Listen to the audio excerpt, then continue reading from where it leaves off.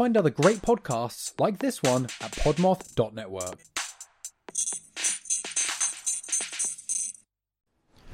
Well, I got friends in low places. What is up today? We bask in the goddamn light of mustachio greatness. Well, this isn't the first time, and it won't be the last time that we cover a Sam Peckinpah film on this podcast. Forgive if you hear any noise around me. It's hot in San Antonio, and I'm working. I got the washer going. I'm too poor for a studio. I don't got that Mike Wood money. What was I saying? Oh, yeah. This isn't the first, and it won't be the last time that we cover a Sam Peckinpah film on this podcast. The man is as gritty as chewing a wad of big league chew during an El Paso sandstorm, goddammit. As you know, we are discussing 1972's The Getaway, starring the legendary Steve McQueen, Ally McGraw, Sally Struthers, and of course, the mustachioed legends themselves, Al Lettieri and Ben Johnson. On one hand, you have Lettieri, who plays a smarmy, I don't know how that word goes, smarmy bank robber, Rudy Butler. He's an Italian-American with a mean-ass mug and one hell of an attitude. I don't know how his character ended up in Texas robbing banks, but business is business. Sometimes you got to travel for work. Then you got good old Ben Johnson, who may be playing quite the antagonist as Jack Benyon, but one can't help but notice his stoic and distinguished cowboy demeanor. I mean, this guy is as authentic as they come. I mean, you just got to look him up. Born of indigenous and Irish ancestry, this man needs a movie based off his life already. Going from the res to Hollywood is no easy feat, especially in the 1940s. You got to give him some credit there. Well, enough yip-yapping. Let's ask our beautiful wife to bang an old cowboy so we can get released from prison on parole. Be jealous about it, even though it was our idea. As a couple, we'll work to bring a whole new meaning to Down in the Dumps, and then somehow end up in Mexico happily ever after thanks to some Slim Pickens hijinks. Because it's 1970s, baby, and this is just how outlaw romance works. Now play that shit deep down! It's the Mustachio Podcast. We're ready for the show. We'll watch movies, we'll make some jokes, and then we'll all go home. Navigating the legendary hairy upper lips. It's the Mustachio Podcastio.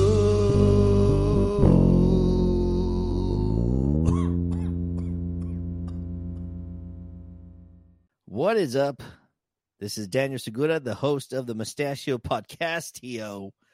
I don't know what I said in the cold open, but I'm sure it was fucking great. I would like to welcome.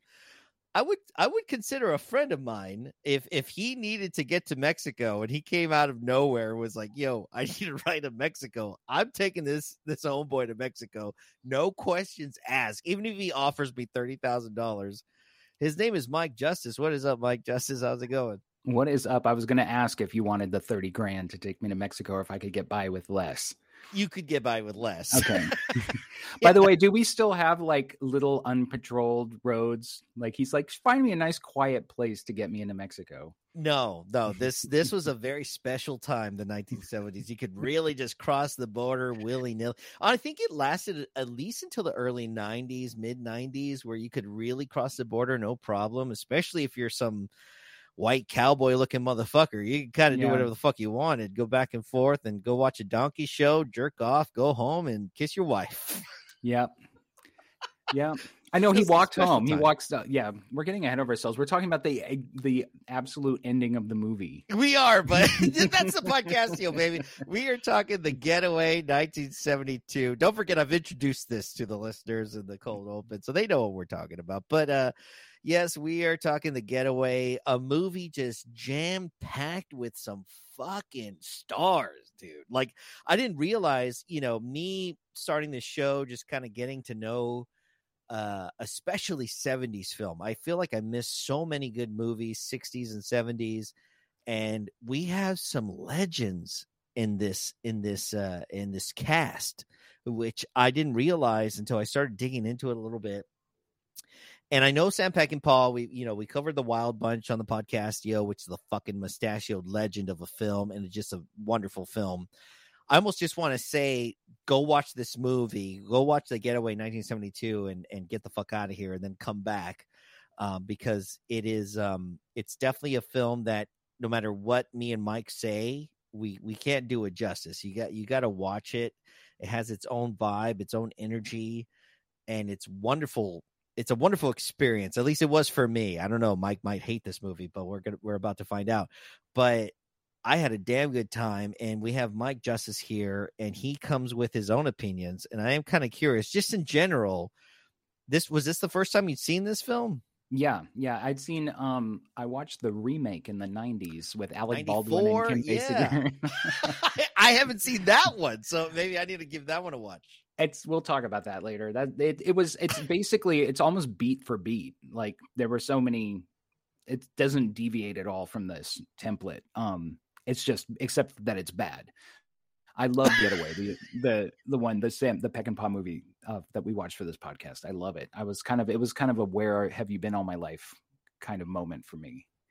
Because I was like, why is this not one of my favorite movies? Why didn't I watch this when I was younger? Like, why did I wait till now? But because you asked me to. Yeah, it's kind of luck sometimes, like I feel like sometimes I have fallen ass backwards into, you've probably seen double the amount of movies I've ever seen. And every now and then I get a listener or I get a guest, that there's plenty of listeners that haven't seen the films I've seen that we're covering, but every now and then I'll get a guest where we both haven't seen the movie. And that is my favorite because neither of us are coming in with any kind of bias or any kind of like nostalgia. We're just looking at it for what it is. And even if me and you had seen this film when we were younger, it's still from a time way before us, because me and you aren't that far apart in age. We're both 55 years old or whatever. At least that's the way we feel. We weren't born when this movie came out. We were definitely not born when this movie came out. And these actors were not stars. Like they were not stars for us, No, it's funny. So I was born in 1976 and I became sort of cognizant of Hollywood and stars in maybe like 1980. And by that point, Ali MacGraw and Steve McQueen were both ancient history. Like, I was not seeing them in, current hits of the day, like Serial, or something like that. Like, and I remember my mom had all these Hollywood movie books, and I would always be like, but I only knew Steve McQueen because of The Blob. Yeah, and I was like, wait, the kid from The Blob became a movie star? What? And but I was like a little kid, so I didn't want to watch anything like Bullet or The Getaway. I think maybe I'd seen The Towering Inferno, but he was one of 20 people in that movie, so he didn't really register. Exactly. Yeah, same for me. I did not grow up with these stars, but the more I learn about them, especially Steve McQueen and Ben Johnson, Ben Johnson, by the way, we're kind of honoring a couple of mustaches here. And initially I was coming in wanting to honor the character Rudy Butler, who's played by Al Lettieri. But you know what? I can't ignore Ben Johnson, who, he's part indigenous, like I'm part indigenous. I did a fucking one of those answer sheets. I'm a 46% indigenous, and so it's like, hey, this guy's part indigenous, part Irish. This guy's got to also get on for his mustache. Well, and the thing is too, if there's any non-indigenous people who have trouble with facial hair, it's the Irish. So if you managed to grow it out, when you took that DNA test, did it say that you were it said, let me guess, it said you were indigenous, Spanish, and you had a little bit of Arab? Oh yeah. That's like every Mexican's DNA test.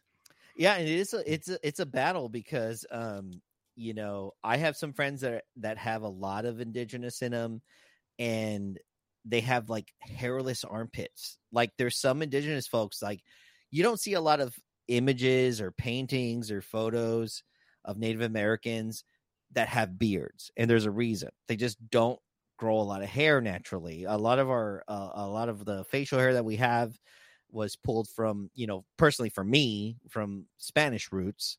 The Spanish are a very hairy people, but it's not super hairy. It's kind of wiry, and that's kind of what I'm dealing with here. If y'all have seen any photo of me whatsoever. So, it's a little difficult to grow a good mustache or a good beard. So I got to give Ben Johnson credit. He must have just gotten just enough of something. I don't know if it was the Irish or it was something, but he has a good, decent mustache. But all this at the same time, we got Rudy Butler, Mr. Al. Lettieri. Yeah. Now that was some. Oh, and let's not forget Slim Pickens mustache. Slim Pickens, just a fucking. So I do have that. I think I put that in my notes. I'm like, we finally run into the most legendary mustache of this film. It was like a cartoon mustache. It was so ludicrously like bushy and perfect that I was kind of like, I don't know. It was like I was looking at it the way that like a girl would look at like a woman with like really big boobs. I was like kind of like in awe, but also kind of jealous, kind of angry, kind of want the mustache for myself, but also kind of resigned to the fact that I can't have that mustache. And like there was a lot of feelings. It gave every me a lot of BBC porno I've seen, just kidding, but it is that so kind of like, wow, I can't grow that. Like as much as I honestly, this is the most full I think I've had my mustache in a while.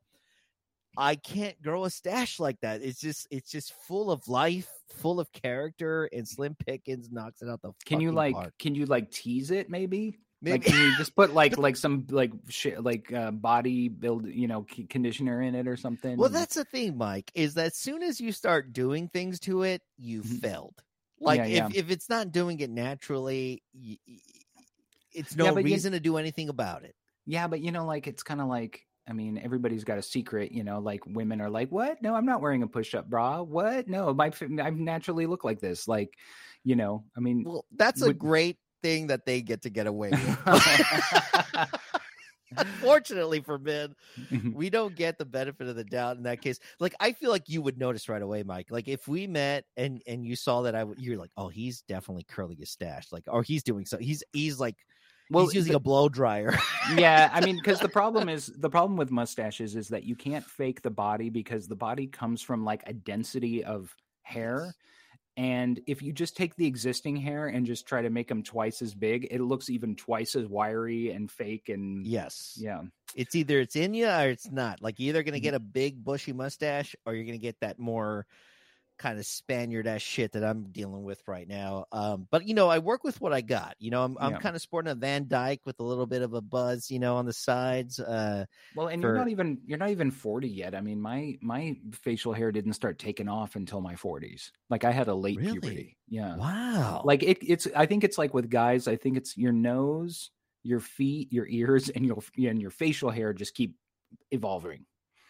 It's true. Yeah. It does evolve. Our ears continue to droop and grow. Mm-hmm. Our balls go down. I grow a mustache every winter. So every winter I'll grow a beard and then I'll shave the beard off and just like revel in the mustache for a few months. And each year it's kind of like, oh, hello, you weren't like this last year.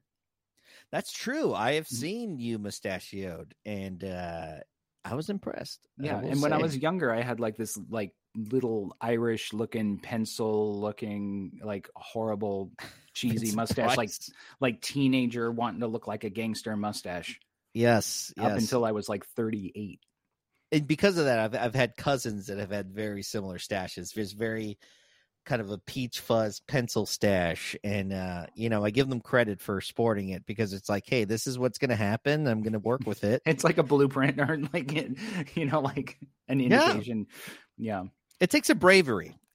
For men out there, that young men, you're in your 20s and you just want to have some facial hair and you're looking like that. You're looking like a Vincent Price, which by the way, no diss to Vincent Price. I love his stash, but you're sporting that and you're wanting something more.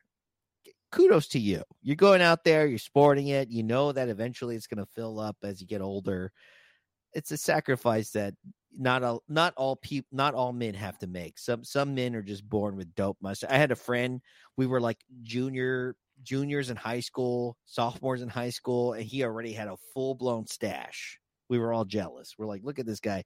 But he also had a receding hairline. So I was like, Yeah. Yeah. One or the other. I'd rather have the hair that's sticking around than having the dope mustache. I think so.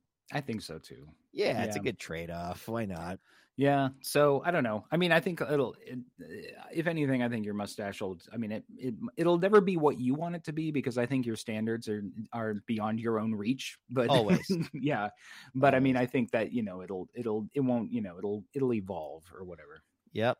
That's the way I am with my mustache, my cock, and my boobs. They're never where I want them to be.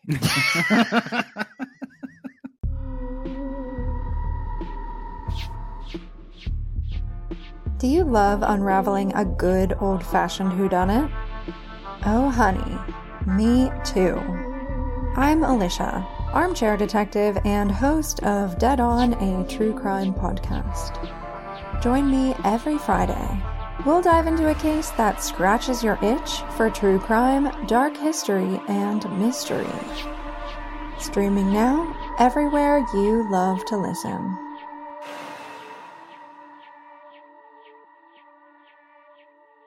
We're talking The Getaway. Yeah, we're talking The Getaway. We have some fantastic characters. We have McQueen, who plays Carter Doc McCoy, who is that. I mean, this comes from a novel, right? So I guess that name was already it came up with, like, the writer came up with that name. It's a fantastic name. Yeah. All the names in the movie are from the book. It's so good. Kudos to the writer. I need to read the book now. I feel like it's not very many films, especially, just because I'm a lazy cunt. I'm just like, it's okay. I saw the movie. This is one of those. I kind of want to read the novel. It's from what I haven't read the novel, but I read about the novel, and the novel is a lot weirder than the movie. Wow. Yeah, it's the novel is a period piece. So the movie takes place in the 70s, but the book takes place in the 30s. Or no, the book takes place in the 50s, but it's written like a Depression era, like a Bonnie and Clyde type of thing. Yeah. And then and there's something kind of not mystical at the end, but at the end they escape into Mexico and find this like mythical town filled with like old like criminals that ran away from the US, and it's like their Mecca or something. And when they were adapting it for the movie, the Peck and Paul was like, I don't want to do anything stupid. So they got Walter Hill to come in and just write like a normal ending. I think it worked out well that way. I know they had a couple of other, I think Peter Bogdanovich, who's he did the Last Picture show. Yeah, I was thinking, this movie actually is sort of like the missing link between the Last Picture show and Terror Train, because I think that Ben Johnson probably came on board when Bogdanovich was attached, and the director of Terror Train, I saw his name in the credits. He was the editor or the editorial consultant. And so then when he was making Terror Train, he was probably like, hey, I know Ben Johnson. We met at like an ADR session or something. And so like, I think this is what like bridges those two movies. That's amazing. Yeah. There's so many big names connected to this film, big names that either, they didn't end up being on this film, but they've obviously done other great big things. And then names that weren't Walter Hill, I'm not sure of how big of a name he was at the time. I mean, I know he eventually would, do a lot of really great things, but I'm sure he was, slowly. Around this time, I think he was playing, he was, also, he was doing anything he could. I mean, he was like he was the first victim in the zombie movie Messiah of Evil that was directed by the couple who wrote American Graffiti, and he was like, wow. he gets like his throat bitten or something. I mean, he was just sort of like, he was part of that, just like a Hollywood clique or whatever. And they would just like work on all of each other's stuff. So he was not a name yet. That's what I was thinking. I was like, it's kind of a risk it was very much akin to, I know this is a weird connection, but to the way I imagine like a LeBron James who, you can have a coach, you can have an owner, you can have all these players in positions within a franchise in the NBA, but in the end of it, LeBron James, who's the main talent, who's bringing all the money, bringing all the fans, he's got a big say into who's doing what and who's going to have what and who's going to go away. It's a common joke with the Lakers. Like, he's just getting rid of people and bringing in people. And I don't know how long he's going to be doing that, but it sure looks as hell that Steve McQueen had a hell of a saying as to who was going to be directing this film. And I got to give him credit for bringing in Peckinpah, because they had done the movie just, I think it was released about the same year. I think it's called the, I forget what it was called. It's that rodeo movie. The rodeo movie. Yeah. And it didn't do that well. It's kind of definitely didn't bust the box office or nothing. It was kind of a slumper. And he believed in Peckinpah enough, or at least enjoyed working with him enough to bring him back on. And he's like, fuck it. Let's just take one more swing at it. And this was actually a pretty, even though critics may not have liked it at first, eventually critics started coming to it. But who gives a fuck about them? It was the seventh highest grossing movie of 72, I think, or something. Yeah. I mean, it was a huge. I looked some money. Yeah, I looked at the box office, and it was. I mean, I don't know what it is in adjusted dollars, but it was produced for like 3.2 million and grossed 35 million. So that's hell of a fucking profit. Yeah. No, I think McQueen made the right decision to go with Peckinpah. He's a little edgier. I think he wanted an edgier film. I think he wanted a darker film with a little bit of that dark humor that I think Peckinpah is really great at. He's able to create this gritty atmosphere where he can show you the most disgusting things. Like, he's able to show you the most crusty, disgusting things and then somehow get you back in. It's a special talent that this guy has. Yeah, I was thinking it was such a Peckinpah moment when Rudy shoots his accomplice in like the crotch, and then he shoots him in the crotch and then throws him out the car door, and he rolls around on the street and then dies bloody on the street. And then you see these like three little kids just walking by, like eating, like they don't even notice the body. They're just like, hey, let's go play over there. That's one thing I noticed in this, and I had this in my notes. I noticed this in the film.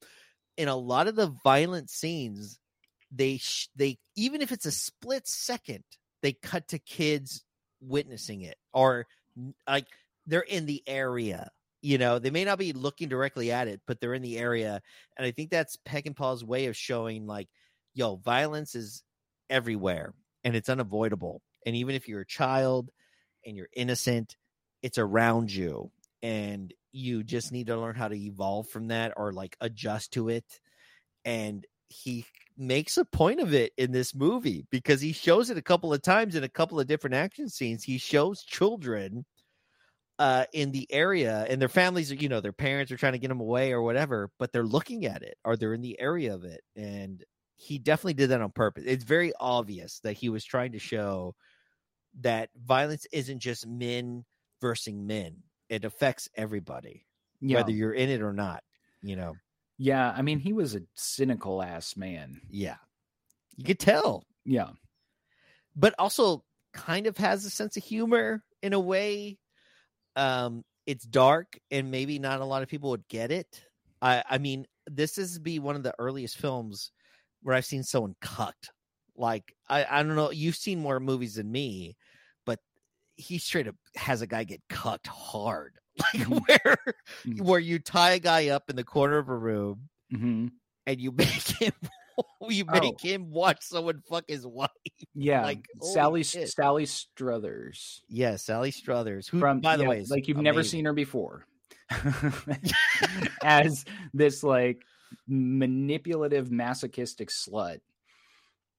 And you know what's crazy? It's like, it's almost like, we're jumping around here, everybody, and like, it's very important you watch the film before you probably listen to this. But like, it's almost like he unlocked something. So we're also honoring Al Lettieri, who plays Rudy Butler, and he kind of looks like a he kind of looks like a more Italian version of Ben Stiller's dad, Jerry Stiller. Yeah. Right? Doesn't he look a lot like Jerry, a young Jerry Stiller, a very young Jerry Stiller? He has that very similar vibe, kind of grimy, and just like, you just don't want to trust. Like, he just has that look about him. He's so perfect for playing this kind of character. Great mustache, by the way. He has the creepy uncle mustache, I like to call. Yeah. And he does it perfectly. He comes in. He's someone that's, you can tell he's gotten away with so much horrible shit in his whole criminal career. He fears nothing. He's done whatever he wants. He's never had to answer to authority. And he finds himself in this situation where now he's against someone pretty damn smart, which is Doc McCoy, with Steve McQueen. And he bettered him for the first fight. And I think he's angry about it. And he has this like vengeance about him. I wouldn't even mind a movie. I would have liked to see a movie with just Rudy Butler and fucking Fran Clinton, because there is some Sid and Nancy shit going on in their relationship. It's also, I also wrote in my notes, this is very much Joker Harley Quinn shit. So who played them in the remake? It was Michael Madsen and Jennifer Tilly.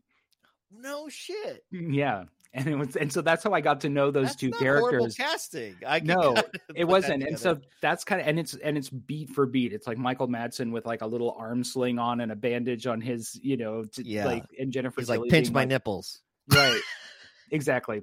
It was, so that's how I got to know those two characters. So when and then it's been like 20 years since I saw the remake. So when I was watching this, I was like, oh yeah, the vet. Oh yeah, his wife. Like, I was amazed that it was like they really didn't deviate at all from that script when they remade it. But yeah, no, it's perfect. Like, for those of y'all that not have seen the movie, or you're listening to this and you haven't seen the movie, we're dealing with, this mastermind heist guy, and he's in prison, and he's been there for, I think, 4 years of his sentence. His name is Carter Doc McCoy. We're just going to call him Doc. If I'm ever referring to him and his wife, I just call them the McCoys, but his name is Doc, and he's been in there for 4 years. He applies for parole, doesn't get it passed, but he looks directly at this one motherfucker. He's a real cunt looking son of a bitch, played by Ben Johnson. His name's Jackson. I want to say Jack Bainon. What is his name? Bainon. Yeah. Mm-hmm.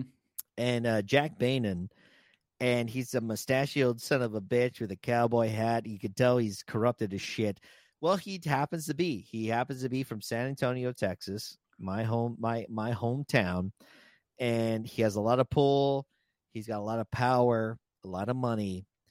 And obviously, Doc recognizes that. So he has his wife go in, and he tells her, while they're talking in between the plexiglass of the prison, he says, look for Jack Bainon and see whatever he can do. Whatever it takes, get me out of here. And she does whatever it takes. As we find out later in the film, she does whatever it takes, and she is played by Ally McGraw, who I believe was a model, for most of her early career, and became an actress later. She plays Carol McCoy, and I gotta say, Mike, there's been a lot of women throughout all the films that I've covered on the Mustachio Podcastio. Yeah, she is a wonderful looking woman. Like, she was just, the fact that she just has like foundation on, like, for the most of the film, she's not prettied up. Like, she has a very basic palette on, just to kind of like whatever. It's just basic foundation and her hair, and she looks amazing. She was giving me major Kate Del Castillo vibes. Yes. Like, I just kept thinking, I was like, it's Lorena del Sur.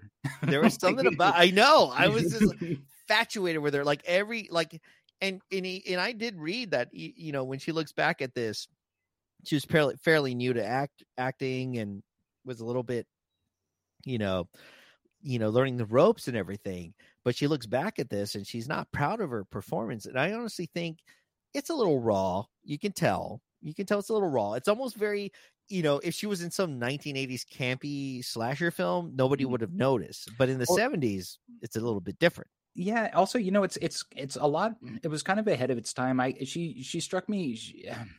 I can see why she stuck out in the 70s. she doesn't have that Faye Dunaway movie star like acting quality where she's, playing to the bleachers and, she's very subdued. She looks subdued. She acts subdued. She kind of has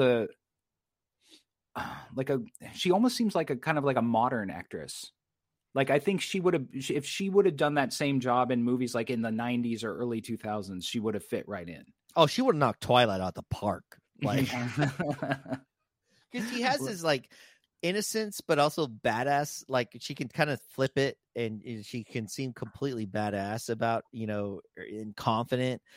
And you kind of see her grow a little bit, because there's moments in this film which you wouldn't have expected. You would have thought she would have just been worshiping Doc and doing whatever he says, but no, she kind of has her own alternative motive, as we learn, and she even kind of really gives him her peace of mind at some point in the film.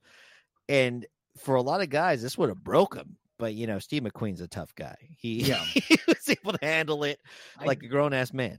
I have to say, though, this might be, maybe I'm hoping that this was Peckinpah's dark humor, or maybe I'm just a sociopath, but I did laugh inappropriately when Steve McQueen was slapping her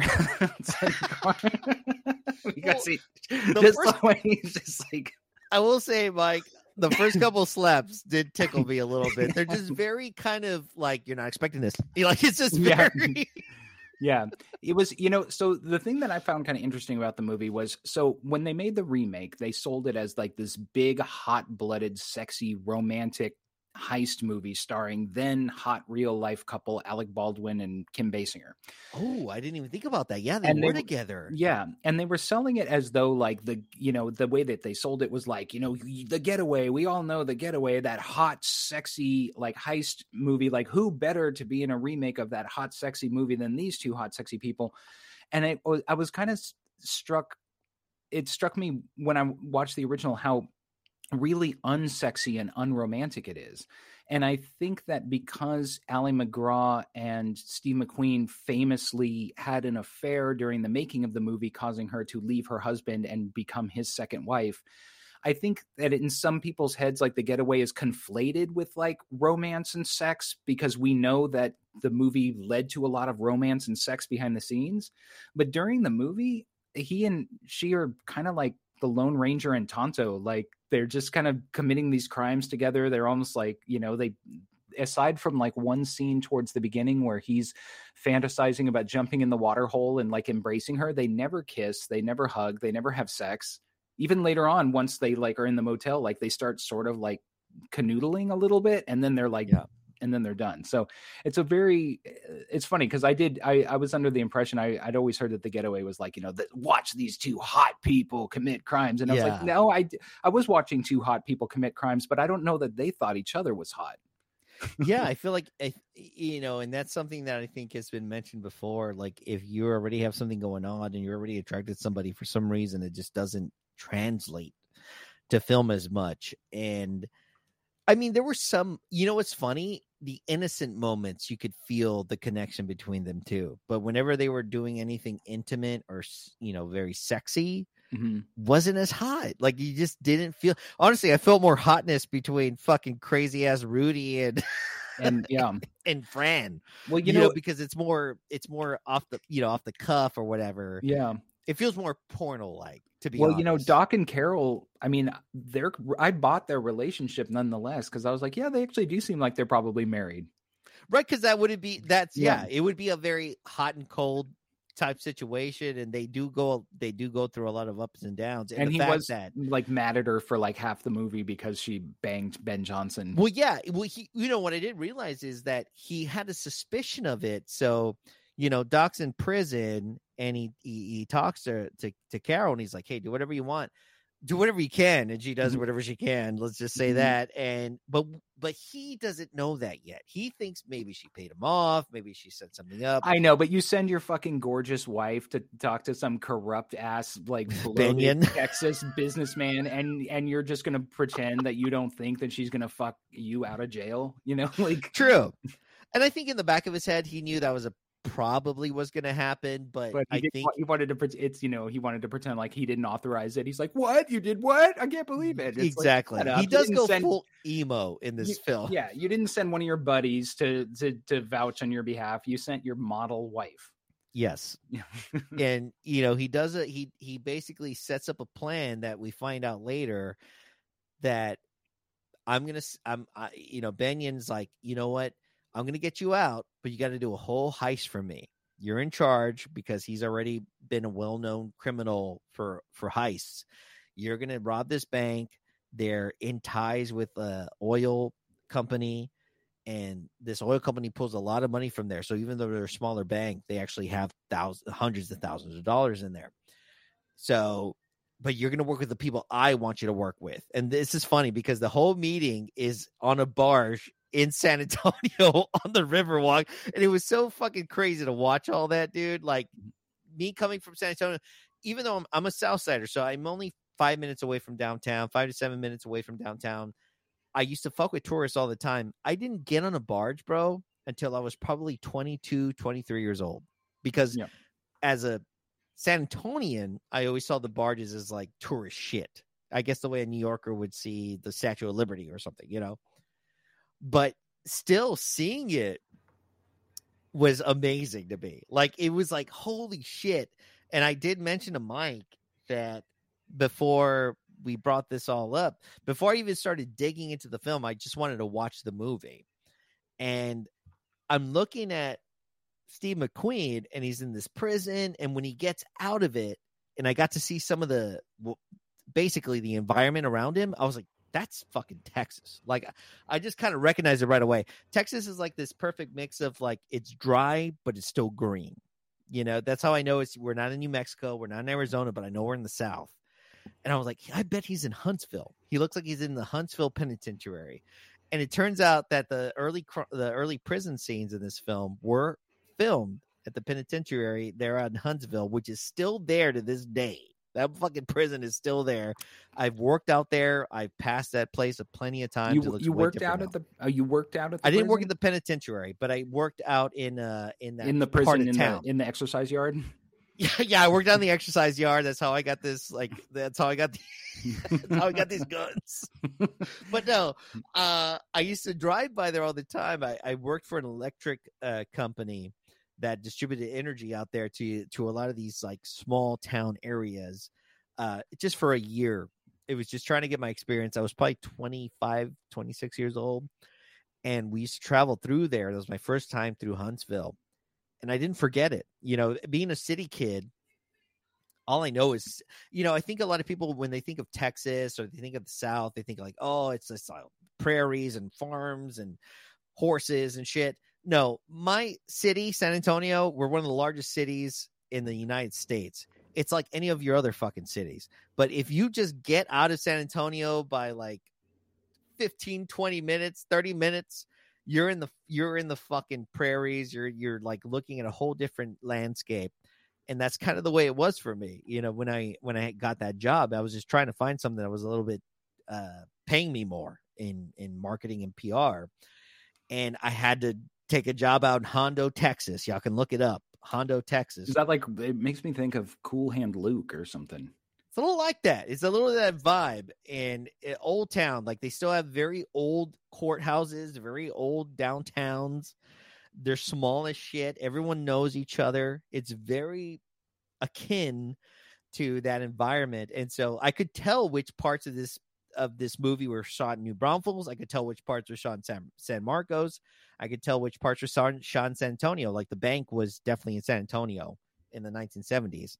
It looked very different downtown, but I could tell that bank was San Antonio. They renamed it and put a new, sign on it. It was actually, I think, vacant at the time.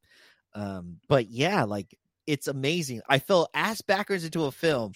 I think someone recommended, and I'm sorry if you're a listener and you recommended this movie and I just am not acknowledging you. I'm sorry. You just messaged me or retweeted or something, but somebody recommended The Getaway. And it just turns out that this movie was filmed in Texas, specifically in San Antonio and surrounding areas that I've been to. When he goes to, there's a part where he gets out of prison because she works with She worked with the big boy. She finds a deal, and she's able to get him out. And the first thing they do is go to the Guadalupe River in San Marcos, not San Marcos, in New Braunfels. And I'm like, I recognize this whole shit.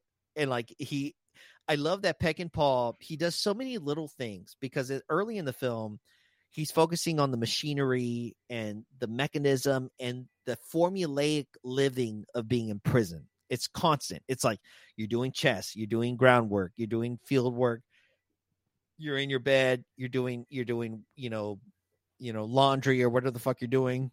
And like, it's just back and forth. It's mind numbing. It's like, if you're someone that's intelligent, that isn't a complete piece of shit, I would imagine prison would feel like a mental psychopathic trap. Like it would just feel like this, like absolute nightmare for you. And that's what we see with Doc. He's suffering dealing with this place because he's a very intelligent person who obviously he's not a killer. He doesn't want to kill unless he absolutely has to kill, as we watch in the film. Yeah, because he's only in prison for armed robbery. Yeah. It's not for murder or anything like that. No, it's just, I think he was robbing a lot of money. Like he was taking a lot of money, and that's probably why he got 4 years. But assault with a deadly weapon. That's right. He pistol whipped somebody. And that's it. Like it's pretty minuscule, but he has a reputation. And he's able to get out thanks to his wonderful wife, Carol McCoy, who's just willing to do anything for him. And he gets out. They go to New Braunfels. And I love that scene where he just pictures. I just like, it's weird. He's like kind of picturing them in the river and enjoying each other. But then Peckinpah cuts to him doing it. Yeah. Like, I feel like that's a really cool way of showing like the way we think, we're like, oh my God, wouldn't it be so much fun if I just jumped in the river in my full fucking suit? Right. And then you see, he fantasizes beautiful about it. They don't actually show him jumping in the river in real time. They show him fantasizing about jumping in the river. Then you see him headed towards the river. Then it cuts to the inside of their hotel room where they both walk in soaking wet and wearing their clothes. So you know that they actually did it. Yeah, that part was very Straw Dogs. There was a lot in Straw Dogs, narratively speaking, like editorially speaking, like lots of sort of flashbacks and flash forwards and freeze frames and people thinking about what, was going to happen before it happened and stuff. Yeah. So that's definitely like a Peckinpah. I kind of feel like the first half of the film is much more thinky and a little bit more atmospheric. Peckinpah just kind of creating like, hey, this is the kind of movie we're in. And this is a dark environment, but there's hope. And Steve McQueen, Doc, he's a decent person who's just found a way to make a living in this way. He probably could be a fantastic engineer or architect or something. Like he could have been an amazing person in another life, but this is the life he knows, and he's really good at it because he's very smart. That's kind of what he's portraying, and that also his wife is pretty smart too. Yeah, and the movie does start off really arty, and then as the movie progresses, it gets more and more, I don't want to say boilerplate or conventional, because it is incredibly entertaining, but it does become more kind of neo-Western. Yeah, I mean, by the time it's like they're trapped in like a garbage truck, and there's like it's like they're trapped in a garbage truck, and then it cuts to like the next morning, and the garbage man pulls up to a landfill and opens the doors, and McQueen and McGraw just fall out of the garbage, and we don't know what happened to them all night. And I was thinking, like, what if they had to use the bathroom? Like, did they undergo any existential crises while they were locked in the garbage truck? I know I would. I know I would be meditating all night about how did I end up here? How did my life take that turn? But it's like, for all the existentialism of the beginning of the movie, by the time later on they're trapped in a garbage truck, it's just like, oh, well, whatever, like, who cares what they were doing when they were trapped in that garbage truck for 8 hours, whatever. Anyway, now they're out. No shit. Like they kind of, the movie brushes it off, but like it picks them up at night for sure. So they're in there for a while, and it's just compiling them, and eventually they get released, and they obviously are distraught. But I'm sorry, like they're not hungry. They don't have to pee. They're not like really like they're not vomiting all over the place. They're she has one cut on her head. Yeah, and they're kind of dusty. They're kind of dusty, and Carol has a little bit of a cut, a little bit of a slash. Mm-hmm. And luckily, this truck was picking up mostly recyclable goods, and they weren't even recycling back then. So, and I was kind of like, because it all starts because they are hiding from the cops in a dumpster, and then it's like, then the truck comes along and grabs the dumpster and throws them in the garbage truck, and I was like, who picks up the trash in the middle of the night like that? Texas. They were just running by weird hours back then. But yeah, it is so weird that scene did, like, I was like, this is a Star Wars compactor scene without the fun. Like, there's just no excitement to it. It's just watching two people stuck in the back of a fucking garbage truck, and at some point they get released and somehow they're fine. Yeah. I mean, that compactor, I feel like they would have suffocated or run out of air at some point, like, because it really does compact it pretty far. I mean, they are like smushed into a brick of garbage like it's a cartoon or something. Yeah, like, like stuck like this. Yeah, and it's slowly released. Yeah, that was probably the most unrealistic part of the film, because I mean, for the most part, the film's pretty grounded. I would say, like, the way he defends himself, because they eventually have this big heist. And they rob this bank, but it's a smaller bank, which, by the way, I put in my notes, like, why did banks back in the day just have their vault out there, like literally right behind them? Where you can like see it from the front door? Yeah. Like if the door is open, you can count the money. Yeah. Yeah. You'd be like, okay, well, that's there, and the security guard's there. Why would they do that? So I go to Wells Fargo, which, by the way, don't bank with Wells Fargo. Like, it's just a horrible bank, but I'm stuck with them for right now, but I plan on leaving them very soon. But their banks are insane, especially in San Antonio. They've been around so long. They're one of the oldest banks in the United States. I don't know where their vault is. Like, it could be anywhere. Like, it's a fucking 4-story fucking building. It's huge. It's been in San Antonio forever. But these old banks that were downtown, I guess they just had the vault there, and it was just easier to scope out and figure out where you needed to go. That's why I think that there was a lot of people that were robbing banks back in the day. They could scope them out, figure out where they need to go. The next day they show up, they have everyone set up. And then we have that whole scene with, with Doc letting his people know. And the thing is about this movie that I think is the fault of it all, which I think if I was Doc, I wouldn't have been as happy about it. He wasn't happy about it either, but I also would have been very suspicious, is he ends up getting stuck with working with two guys he's never met in his life. What's his name? Ends up grouping him with these two. He's like, oh no, I'm picking the team. What's his name? Ben Johnson. Bainon or whatever the fuck. Bainon, yeah, he puts him with Rudy and with Bo Hopkins. Yeah, with Bo Whatever Hopkins. His name was. Yeah, Frank Jackson. By the way, Bo Hopkins is, I think he is in the Wild Bunch as well, and he also dies a fiery death. Yeah, I was reading somewhere that like Peckinpah like had him killed in 4 movies or something. Yes, and brutally too. Yeah. I don't know if he liked him or he hated him. Or maybe they were, because he's the one that I mentioned earlier, who gets shot in the dick and then thrown out of a car. It's brutal. It's one of the most. There's a lot of good deaths in this film for a early 70s, and a film. lot of Peckinpah blood, which is to say, orange as hell. Yes, like he loved that Italian horror movie blood. You're right. Yeah, I didn't even connect that. Yeah, it is. Yeah. It is very gialli or whatever the fuck. Yeah, because you remember when I don't know if you remember. Did you ever watch Monty Python when they would do the Peckinpah parodies? And there would be like somebody would be standing there, and then somebody would come up and like lop his arm off with a sword, and then you just see like orange blood splurting out of the stump, like, and he'd be like, "Oh no, you ripped my arm off," or whatever. And it was supposed to be like a Peckinpah movie.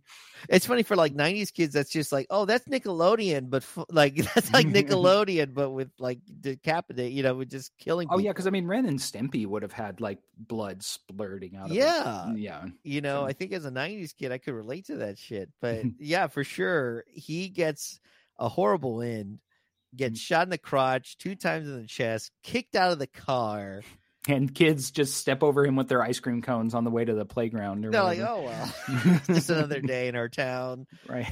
And Rudy, which is so funny because he's like, because originally Doc is like, here, wear these, bulletproof vests. You never know what you're going to run into, blah, blah, blah. But honestly, robbing the bank goes fine for the most part, except the security guard decides to be brave. Why they wouldn't take the gun from the security guard, I don't know. Yeah, they just left it on the ground next to him. They're like, oh, he's unconscious. Yeah, We and don't I need think to- they thought, he's so scared. He's not going to do anything. He's an old man, whatever. He doesn't want to risk his life, but he decided he wanted to, and they end up shooting him. Jackson ends up shooting him, and that's what ends up, Rudy shoots him in the crotch. What I love about Peckinpah is you didn't need to kill him that way. Like, the first shot in the crotch is so shocking. It was even shocking to me. I did not expect that from a 1972 film.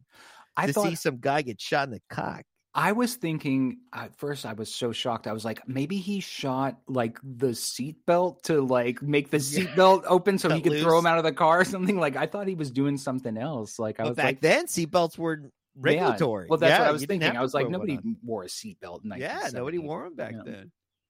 Ross Perot, baby. Yeah, Ralph Nader. Ralph Nader. Yeah, I said Ross Perot. Ralph Nader. I'm sorry. Well, either one. Ross Perot probably did too, but you know he what probably I mean. was a big fan of it. But yeah, Yeah. Ralph Nader was a big proponent of like wearing seatbelts, and I think even the fucking big like Ford and Chevrolet like threatened his ass or like trying to find a way to like get rid of him because they were like, you know what, it's expensive for us to put seatbelts in the back seat, you son of a bitch. Apparently he like regulated the shit out of cars. Like Yeah, my mom will like never forgive him because he developed like a smog device or something that like made her car get 8 miles to the gallon or whatever. And she's like, that is amazing. yeah. Like all these other Ralph people are Nader. like, he ruined the election for Al Gore. And my mom's like, whatever. He made my Pinto like get bad mileage. I'm Ralph with you. Nader was so before his time, dude. Like, if he was around now, like people would like he'd have like a bazillion Instagram followers and Twitter followers. Yeah. It's a shame, but yeah. So we're back in the 70s, people. We're in the early 70s where seatbelts. Who gives a fuck? Where our cars are giant tanks made of solid metal, and they're like couches in the back. It's like sitting on your fucking living room couch, and we see this with the cars being like tanks because they do the bank heist. I wanted to mention this. There's it's awesome that they do this to create a diversion. They have these they plant dynamite, and he has Carol plant dynamite in a hay truck, and then he has her plant it in like a little bit of further up the street. But he's trying to get by. There's traffic because it's San Antonio, so it's a busy street. I think they call it Beacon City, but it's San Antonio. And so they're trying to work it through to try to get past the traffic, but he can't. So he has to work his way through, and he just barely gets there right before the explosion. He goes to the fireball. He ends up getting on a porch and just trucks the porch, knocks out all the fencing, wooden fencing on the porch. It's got to tell you something about fucking 1970s ingenuity when it comes to fucking cars. This motherfucker still starts up and keeps going. Oh, yeah. Damn, they were like tanks back then. Yeah. No, those my aunt and uncle still drove like a 1970 Dodge Dart, I think it was, like in the 90s, and that thing was like never broke down. Yeah. Like the only thing that they had to buy for it was like they went to Target and got like those seat covers, beaded. Yeah, because they had put out too many cigarette holes in the upholstery, so they bought like those shitty like seat covers that you get at Target and like put them on it, and that was like the only thing that they needed to do to like upkeep that car. It's amazing. Yeah, no, I the first car I ever drove, the second car I ever drove, I think I learned from my aunt when I was like 15 years old. I drove like a Ford Ranger, but the second car I ever drove was a Oldsmobile Cutlass. It was from the early 90s, big metal piece of like giant. It was like a speedboat size, and that thing felt indestructible. It had a V8 engine, and I would imagine in the 70s they were even more just solid, just giant engines trying to pull so much weight forward. And if you love cars, if you love to see car chases and explosions, this is the movie for you, because you're going to get a lot of cool cars. It's no Bullet, There's a little No. bit too much happening outside of cars. But True. yeah. You get a little bit of it. You get a little bit of that. You get a little bit of the taste of it. And there's some really cool classic cars throughout the film. But yes, they're able to get away. And it's really a film just about their dynamic, both the McCoys. You know, I didn't even know they were married at first, because when she first meets with Binion, I'm like, oh shit, like she totally fucked that guy. Like, I guess it's just his girlfriend or whatever. But it turns out, yeah, she's just, you know, it'd been 4 years, and the whole dynamic between them is he can't get over the fact that, like, oh, you were fucking around when I was in prison. But you know what, dude? She still was loyal to you when you really needed her. Yeah. You know, I mean, yeah, look past it. She's a human. Well, and she even says to him, she goes, well, you would do the same for me, right? He's very quiet about that. Well, I mean, this was, you know, the 70s. I mean, what was good for the goose was most definitely not good for the gander. Yeah, but I like them presenting the question. I think that's very, that is a very kind of controversial thing to bring up, especially in front of a film that would bring in a lot of men. For a woman to question her man about that. Oh, yeah, because I mean, I love this movie to death, but it is a macho shithead movie. Like, you wouldn't expect it to have any progressive things to say about feminism and equality, you know, and like, no. but it does, and it does in a really cool way. It doesn't try to, like, it's not being finger waggy or anything. It's just kind of like saying, like, well, you know, like, we're in it 50-50, right? We're partners, like, so would you fuck someone to get me out of jail? And he's like, oh, well, I'd probably fuck someone not to get you out of jail. All right, you're forgiven. It is an incredible dynamic between the two. And I will admit, like, early on in the film when it did, I'd never seen this in a movie, and it is kind of, for it being a dick flick of the time, it is incredible to see a star like McQueen, who I guess would be, I don't know, your I'm trying to think of, like, famous actors now, I guess, you know, like, whatever, your famous popular actors now, your Evans and your Reynolds and all those guys that are sexual icons or whatever. Yeah, he's probably like a Ryan Reynolds. Like, if Ryan Reynolds was more of an action, like, if, like, Steve McQueen was like The Rock with, like, Ryan Reynolds looks. Yes, yeah, exactly. And for a guy to be out of prison, and he, in their first scene where they're together and they're back in a hotel, and he tells her, like, I can't get it up. Like, I'm traumatized. Like, I've been in prison. It was rough. It was hard on me. I don't know if I can do this. Kind of caught me off guard. Like, you know, in a lot of films, in some James Bond film, he would have fucked the shit out of her and blew her back out. Oh yeah. I mean, he'd just be like, oh, I got 4 years of celibacy, baby. Like, strap in. It's going to be a long night. Yes. Yeah. Instead, he's like, I'm not sure if I can do this. I've been around men for the last 4 years. I've been traumatized. Who knows what he's seen in the prison. It's hard to all of a sudden switch to, like, you're in regular civilian life. And I thought that was really dark and really fucked up and really captured that kind of mentality of someone has done some time.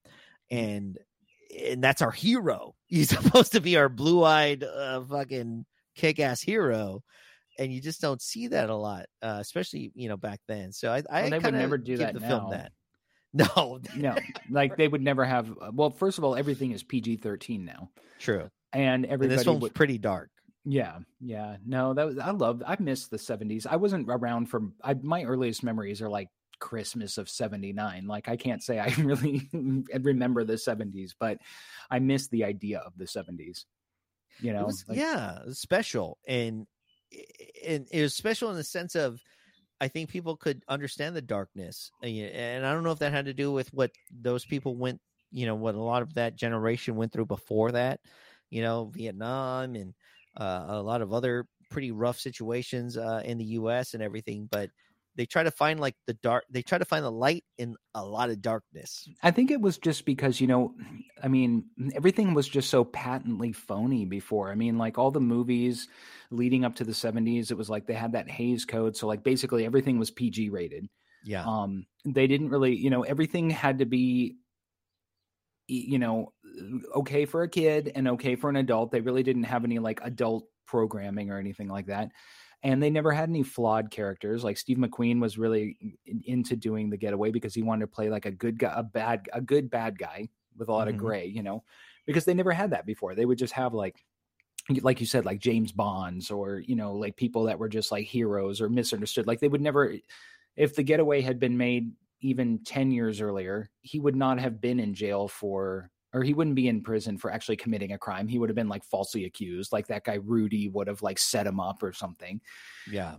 So the 70s was great because I think that, I remember like, the 70s was when like, even they just started shooting on location. Like everything before that was always on sets. And then in the 70s, you can actually see ceilings in houses because they were actually filming in real houses that had ceilings, and you can see floors and you can see like people walk outside and 100%. Like I gotta tell you, Mike, like seeing parts of town or parts of where I grew up, but like in the 70s window, it creates a connection to this film that I think, you can't just make up, like you could create you could have the best backdrop artist of all time, the guy that can just, or person that can just put this together and make it look fantastic. You can't recreate what the way things looked back in the 70s around Texas. And they shot in Texas, in Southern Texas, and they fucking did a great job. And the one thing that's consistent is the Greyhound station still sucks. Oh yeah, you know what? I was going to ask you about that. Actually, while I was watching the movie, we have our Greyhound. Yeah, I was like, because the way Peckinpah stages the Greyhound scene, where it's like there's just this omnipresent like baby wailing, and there's just all these like sweaty people fanning themselves, and everybody just looks like super. And I was going to ask you, I was like, is that still there? So my earliest experience of the Greyhound, it does not look like that now. Of course, it does not a lot of wood. That's one thing I always notice. That's one thing I love about 70s films, is wood. I love the wood grain. I don't know what it is about it, but it's romanticizing to me. I just, there's something about it. And that's all gone now. But I remember in 2001, I would say maybe 2000, me and my buddy were going to go to Dallas to go see Metallica. We had never seen Metallica. We were, 15, 16 years old. We're going to go to Dallas to see Metallica. Check out the lineup. So it's Metallica, it's Deftones, System of a Down, Powerman 5000, and Kid Rock. Right? He just came out with his first album. And he's a big thing at the time. The only thing I remember about his set is they had a giant inflatable middle finger, which was kind of entertaining at the time as a teenager, but the set sucked. And we take a Greyhound bus. So we go to the Greyhound station here in downtown San Antonio off of St. Mary's, I believe. And it was absolutely horrible. Just horrible. Babies crying, creepy people sitting next to you and staring at you. People asking stealing you your suitcase. Money. Yes, dude. It's weird. Like, even though she was experiencing that in the 70s, not a difference. Crying, creepy people, shady people, don't talk to anybody. Like, that was the entire thing. Like, I remember me and my buddy, luckily we were from the inner city, so we were already paranoid. So that kind of helped us get through it. But it was not the best bus ride. I think it was about a 7-8 hour bus ride to Dallas, which is about a 6-hour drive. But it was about a 7-8 hour bus ride, and it was a fucking nightmare. I have not taken a Greyhound bus since then. So I've not taken a Greyhound bus since I was about 16, 17 years old, because it was that bad. Yeah, no, I don't know. I don't get Greyhound really. I mean, it's like, especially now, it's like they're not so significantly cheaper than Amtrak or even like Southwest Airlines. It seems like they're just, I mean, it feels expensive. Yeah. Yeah. So, Greyhound is just there for sketch. It's always in movies. It's always super sketchy, or it's just like that, like in Midnight Cowboy when he leaves Texas and takes a Greyhound in New York, and it's just all these like mixture of eclectic weirdos on the bus with him. Yeah, it's good for that for sure. I feel like the train scene made way more sense. You're getting way more way more variety of people, and we do have a good train scene here where is it a train or is it a bus?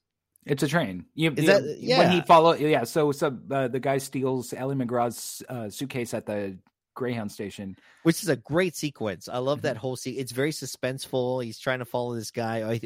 I can't remember that actor's name, but I think he was in the Godfather movies. Yeah, the you know who played him in the remake? I think it was Philip Seymour Hoffman. Not a bad casting. Jesus. I think it was him. I remember Philip Seymour Hoffman was in the remake, and I'm like, he must have played that part. Yeah, and that was probably early in his career too. So he was. If it's not him, cut that out. Okay, I will. But it's probably a Philip Seymour Hoffman caricature or some sort of in the esque of him. But yeah, I would imagine like someone that's kind of shady, but. Initially, what I love about it is he comes across as a nice Southern gentleman. Like when I first saw that scene, I was like, "Oh, that's totally something some Texan would do." It's like, let me help you out. Now, okay, I'm a Northern boy, right? And when I saw that, I was like, he just fucking switched out those keys. Like I saw it actually. I was just like, why did he help her? He must be. Is he fucking with her? He's trying to steal that suitcase. He just gave her the key, right? Is she going to check the key to make sure it works for that lock? Yep. That's the thing about being Southern is, I think it's easier to be especially back then. Mm-hmm. It's easier to be a crook because we all give people the benefit of the doubt here. Like if you're being nice, you're opening a door, if you're helping us pick something. I've literally like as a grown man, like I'm taking stuff from Home Depot, like it's a big load of like lumber or whatever the fuck, or I'm trying to load it in my car. Somebody will just randomly help me, like some dude. I've had my car stall in one of the busiest intersections in the South Side. And I remember I was like, oh my God, I need to pull my car out to the side. So I put it in neutral, right? It's a LeBaron. It's a Chrysler LeBaron from 1991, a real piece of shit. And like, I'm trying to steer that bitch. And I'm like, oh my God, this is way easier than I thought. I'm really strong. And then I look behind me and there's just four fucking Mexicans helping me push my car. I'm like, oh my God, like where'd y'all come from? But that's just the kind of, the energy of like that's just the environment that we live in. Is people that are always helping you out. So I would not have taken that for granted. I would have been like, oh, this guy's just being nice. I would not have thought he was trying to be a crook.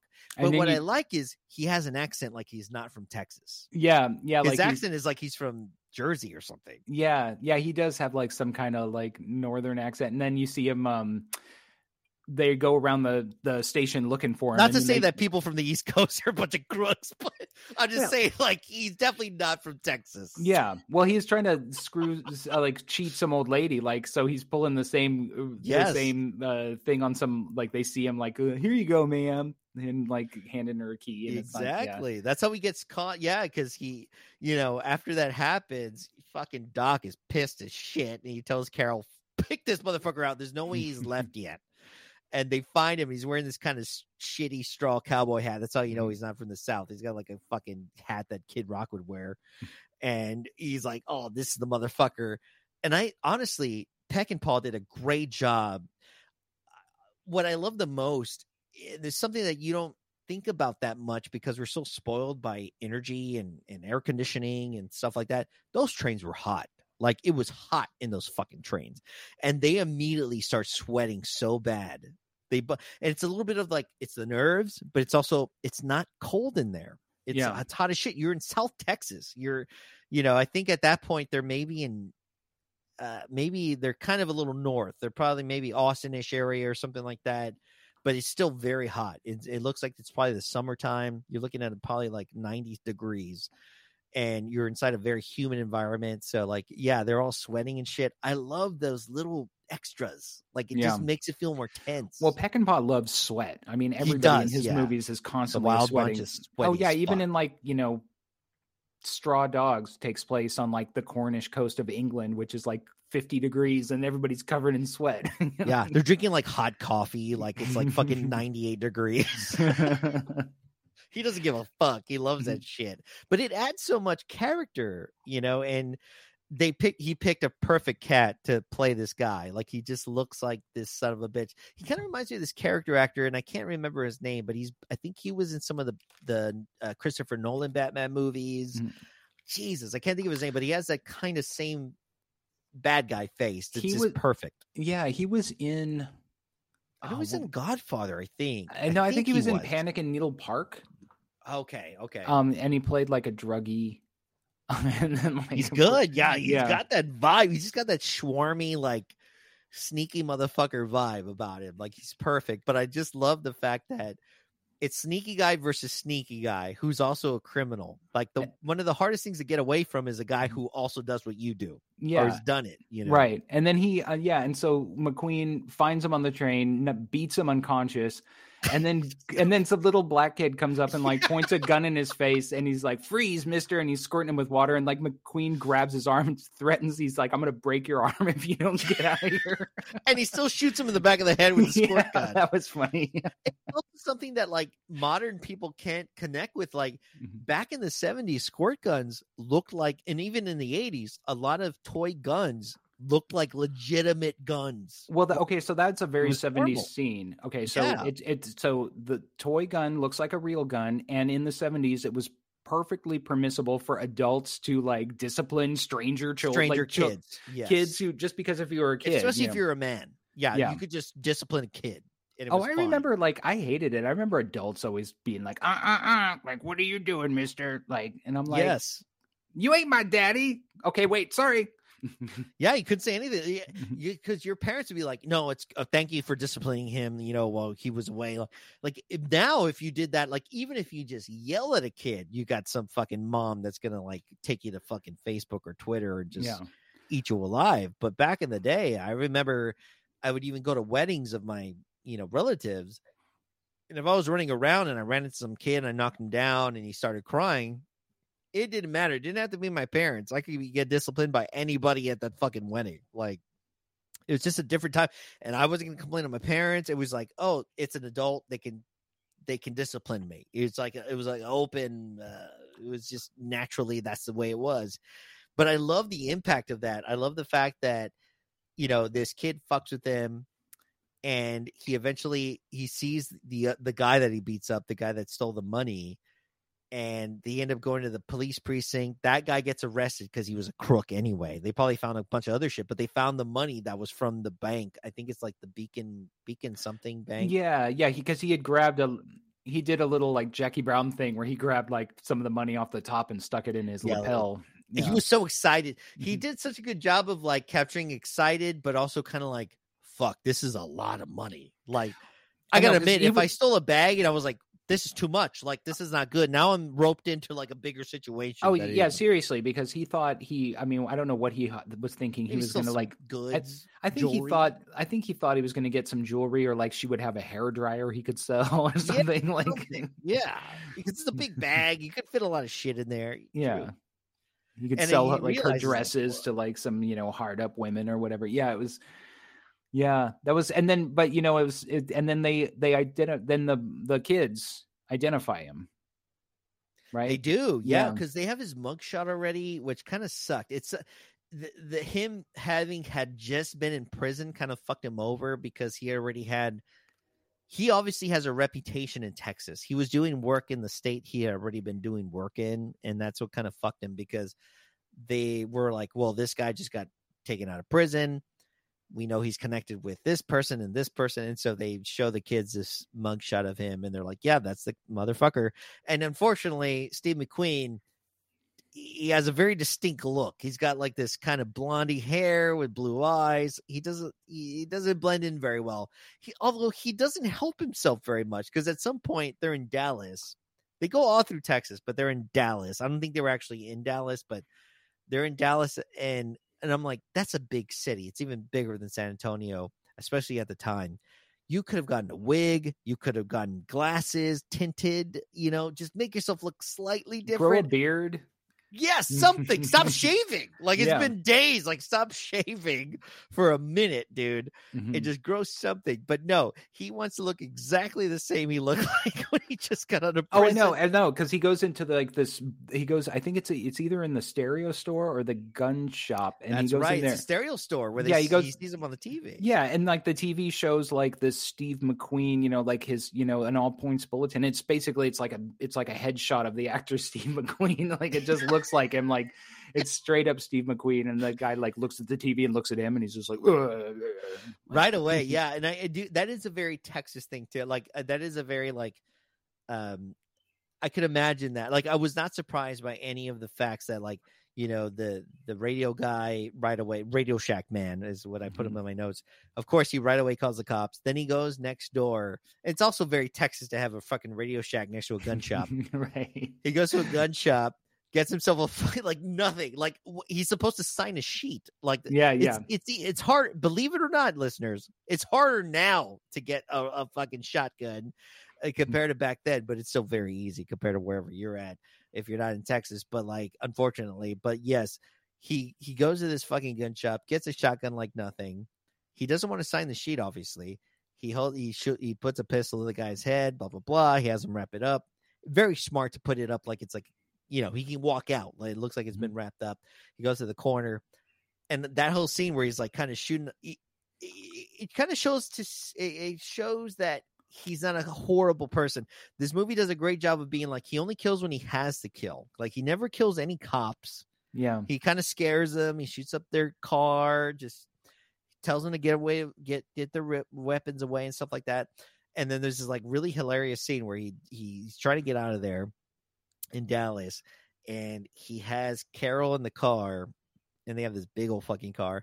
He's trying to throw the rifle in the back of the car, and he opens the door, but she reversed at the same time and then like trips him up. I couldn't tell if that was just something that happened, and Peckinpah was like, keep that in. Just because then doesn't he like turn to her and he's like, Jesus, he's like, you Carol. stupid bitch.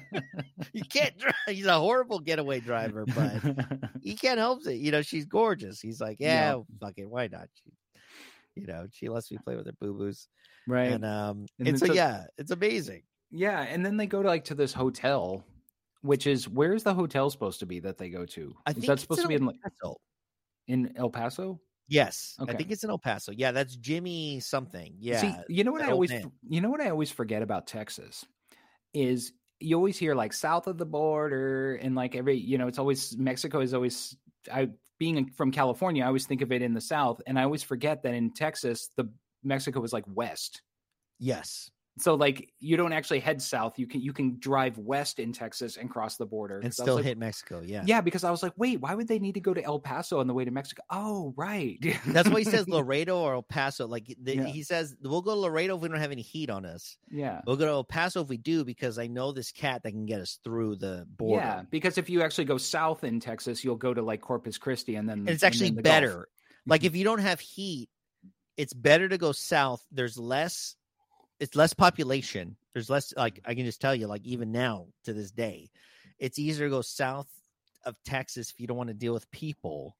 But if you want to, if you have heat on you, if you know somebody, so I was like, oh, he's going to El Paso. There's more people in El Paso. So it's harder. It's easier to get away with it because there's more people. And if you can get the right person to get you through, you can squeeze in. But in Laredo, you're going to get noticed because there's not as many people. Yeah. You know what I mean? It's a populous thing. Laredo's a lot smaller than El Paso. They're both great cities. I've been to both of them. But El Paso is a little bit easier to get through just because there's just so many more people there, and there's dust storms all the time. And you can just confuse the just confuse the fucking the border patrol with the dust storm. Maybe you fit through. But yeah, like I thought that was really interesting when he said that. I was like, yeah, that's true. I could kind of see that if you don't have a lot of pressure on you, just go down to Laredo, chill as McGill, especially back in the 70s, and you're a white guy. They're not going to question you going through at all. Like, just come on in, baby. Yeah, I mean, things Spend used your to money. be. Yeah, I have a friend who grew up in southern Texas, and he's Mexican, and he was talking about how his family would just walk back and forth over the border, because somebody was having a christening, and they were like, "Oh, okay, we're going to Mexico tomorrow for so and so's quinceañera. Okay, now we're back today. Okay. Yeah, and the border towns are so border town in the sense of like, I think a lot of the families that, me being in San Antonio, a lot of my family is just here, and we have family elsewhere, but we don't have a lot of family in Mexico. That's why I consider myself more indigenous than Mexican, is I don't really have a lot of Mexican heritage. Obviously culturally influenced by Mexicans. But I am actually more indigenous in that sense. But like, I have friends that like their family is from Laredo or from El Paso or border towns, Brownsville or whatever. And yeah, their uncles are just on the other side, and their family's just on the other side. So yeah, it's like, it's just a trip. It's just a little 30-minute trip down across the border. And it was not a big deal back in the day. And obviously now it's become a whole situation. But back in the day, you just go right over the border and it was like nothing. Yeah. I know what you mean. If you don't actually have any, like a lot of connections to Mexico, it's like when people will say like, I took a DNA test and I found out I'm half Mexican. And I'm like, that's a place. Yeah. I'm like, you inherited a culture and a nationality or something. Like if you're not, you can't, it's like, Mexicans are just indigenous and Spaniards. Mostly, it's like being American. It's like if you grow up there and you're from there, then that's what you are. But if I went and moved to France and had a kid, that kid couldn't really be like, I'm American. Because it's like you were born in France and you're growing up in France. Yes. How are you American? I mean, he would be American enough, like through me. Like I would teach him about what being an American is like, but you can't inherit Americanness. Just like, I don't think you can cultural. Like, it's more like cultural. being like Mexican. Yeah, it's like America. It's like it's a melting pot. I mean, they have like German Mexicans and Polish Mexicans. Yeah, we have a lot of German influence. My grandfather on my mom's side, he was half German, and his name was Manuel Herrera. But he still looked incredibly German. Like I didn't get to meet the guy. He passed away in his early 50s when my mom was 16. So, I never got to meet him, but I've heard a lot of stories from her, and he was a really good man. And he was a rancher and this and that. And he was able to go to the barbershops here in San Antonio when he needed to get a haircut. He would go to a barbershop in San Antonio and they would be whites only. But his primary language is Spanish and German. His English was horrible, but he just wouldn't talk much. He would just kind of like point at somebody and be like, that haircut. Just like he's some gruff dude who doesn't talk, he's a man of not many words. He would take that route and they would cut his hair because a lot of places at the time, they were just like, yeah, you can't come in here if you're Mexican, or if you're, Native American or whatever. Like if you're of any people of color, like you can't come in here. But he would be able to like come in and just be like, yeah, that haircut, and he would just try not to speak with his accent, but he had like a Spanish accent, so it's kind of crazy. The German Spanish indigenous vibe of this area is we're all kind of mixed up in it. So yeah, that's kind of amazing. That's what I kind of love about South Texas is we get all those little bit of roots there. I like a good fucking Polish sausage and a good beer. Like it's just amazing. Like it's all mixed up here. It's a lot of fun. Have you ever met any Irish Mexicans? Yes, there is a little bit of Irish. It's because out here. Yeah, I was wondering what that was because I was wondering, and somebody told me it's because of the Catholic Church. Yeah, that like sometimes when Irish people were looking for a place to immigrate, they were like, well, we want to go where Catholicism is still pretty strong. Yeah.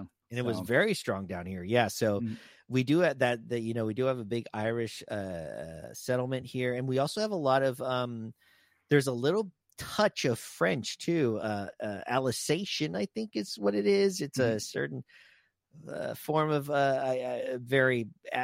don't know a lot about it, but there's this little town just outside of San Antonio called Castroville, and y'all can look it up if y'all are listening.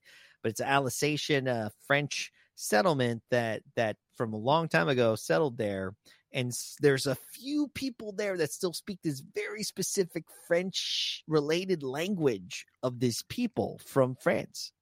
It's crazy. Is it like Portuguese-ish? Like, is it like kind of a Spanish? Kind of in that Frenchy? vein. Yeah, kind of Frenchy, Portuguese-ish, and it's called Alsatian or something like that. Yeah. And so that town is very Frenchy. They have great fucking bakeries there, and they're very French influenced. And it's this little fucking town that, and it's so funny because like, being someone like me, like driving through that town, I just was like, oh, this is just a shitty white town. But as I got older, I was like, oh, there's actually a lot, when I was a teenager, I was like, oh, fuck this place. But as I got older, I was like, oh, this is actually a really cool place with a lot of culture.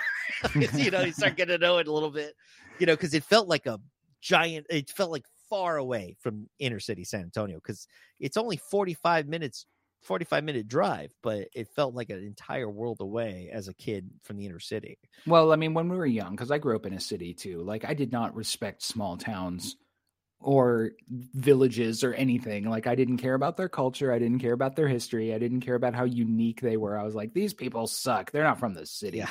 And then it wasn't until later that I was like, actually, it's maybe they have something to bring to the table. Yeah. And a lot of times, it's a little trickle of people that make it shitty. Like, for Castroville, the cops, the cops really suck there. Like they were kind of shitty to everybody. It wasn't necessarily like they were just targeting people of color, but like they were just kind of shitty and just always trying to look for money to get you on the speeding tickets. But the people there, when I finally worked out there in Hondo, I actually worked in Hondo, Texas, and and which is only a few minutes away from Castroville, and I got to know the people from Castroville, and I loved it. Like there was a bunch of very good people in Castroville, very good people in Hondo, and it was a big awakening for me as an inner city kid, because I always judge a lot of rural people, being from the inner city. I was like, no, fuck them. They don't know how it is. Blah blah blah. Like, any integrity at all, they would have grown up in the city. Yeah, and and they fucked with me a lot too. When I first got that job in Hondo, my nickname was City. They'd be like, "Hey, City," blah blah blah, and like I drove a little. That's like car. Calling you college boy or something like. Yes, and I drove a little city car. I actually drove the smallest city car you could ever drive, which is a Fiat. Oh, Fiat 500. Dude, you were asking for it. I know. I've always been that guy, and so I'd come in with a Fiat, and they'd be like, "One of these days, City, we're just gonna pick your car up and just flip it over." Like they would literally tell me shit like that.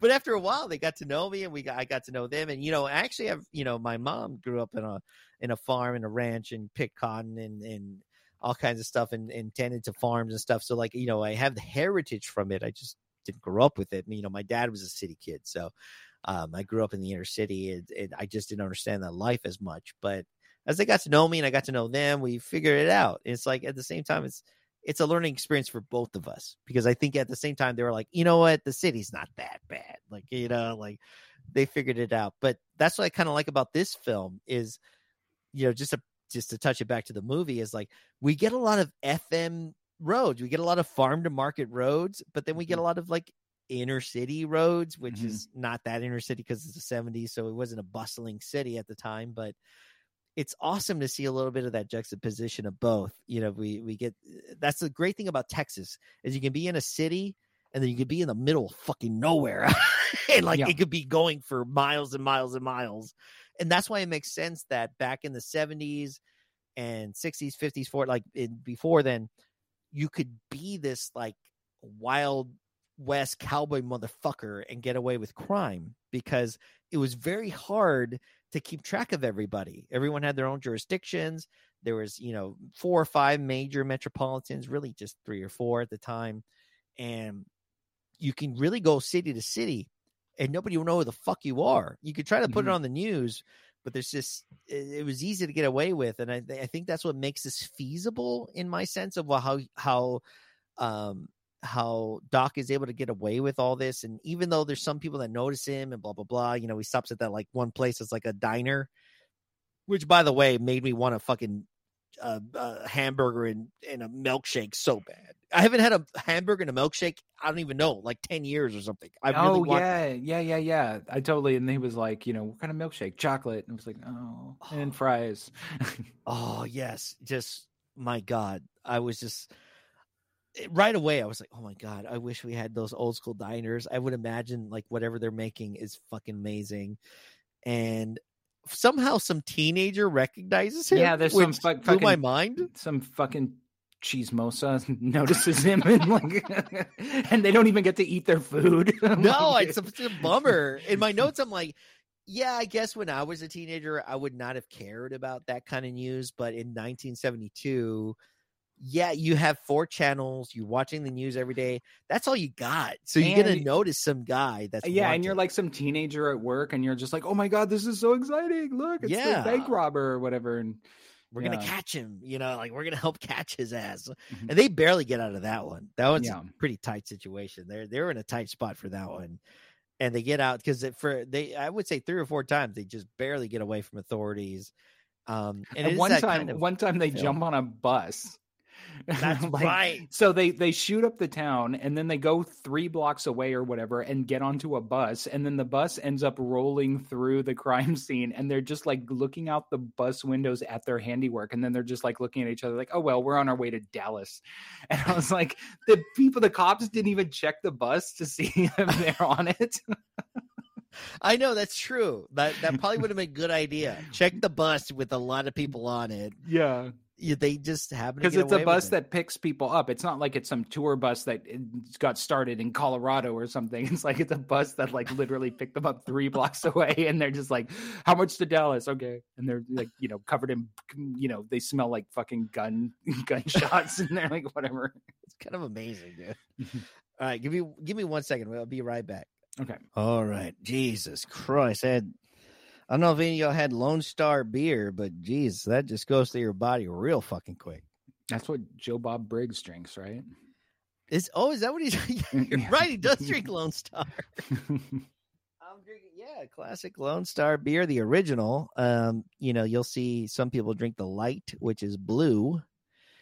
But I like the original. I think there's a little more flavor in there for being a beer that doesn't have a lot of flavor. I asked someone why they made it light, and he says, because people want to get loaded, but they don't want to get fat. I know. I run just enough to not get obese. Like I'm not healthy and I'm not fit, but I'm just strong enough to destroy most people that bother me. And, and I'm like bordering right there, I'm 37 years old. So, but, I lift weights, I box, I run, but I love me some beer and whiskey, baby. It's just I think that's like all you can really hope for is just to like get some exercise when you're sober. Like that's kind of like what I try to do is I just try to, behave myself when I have no other choice.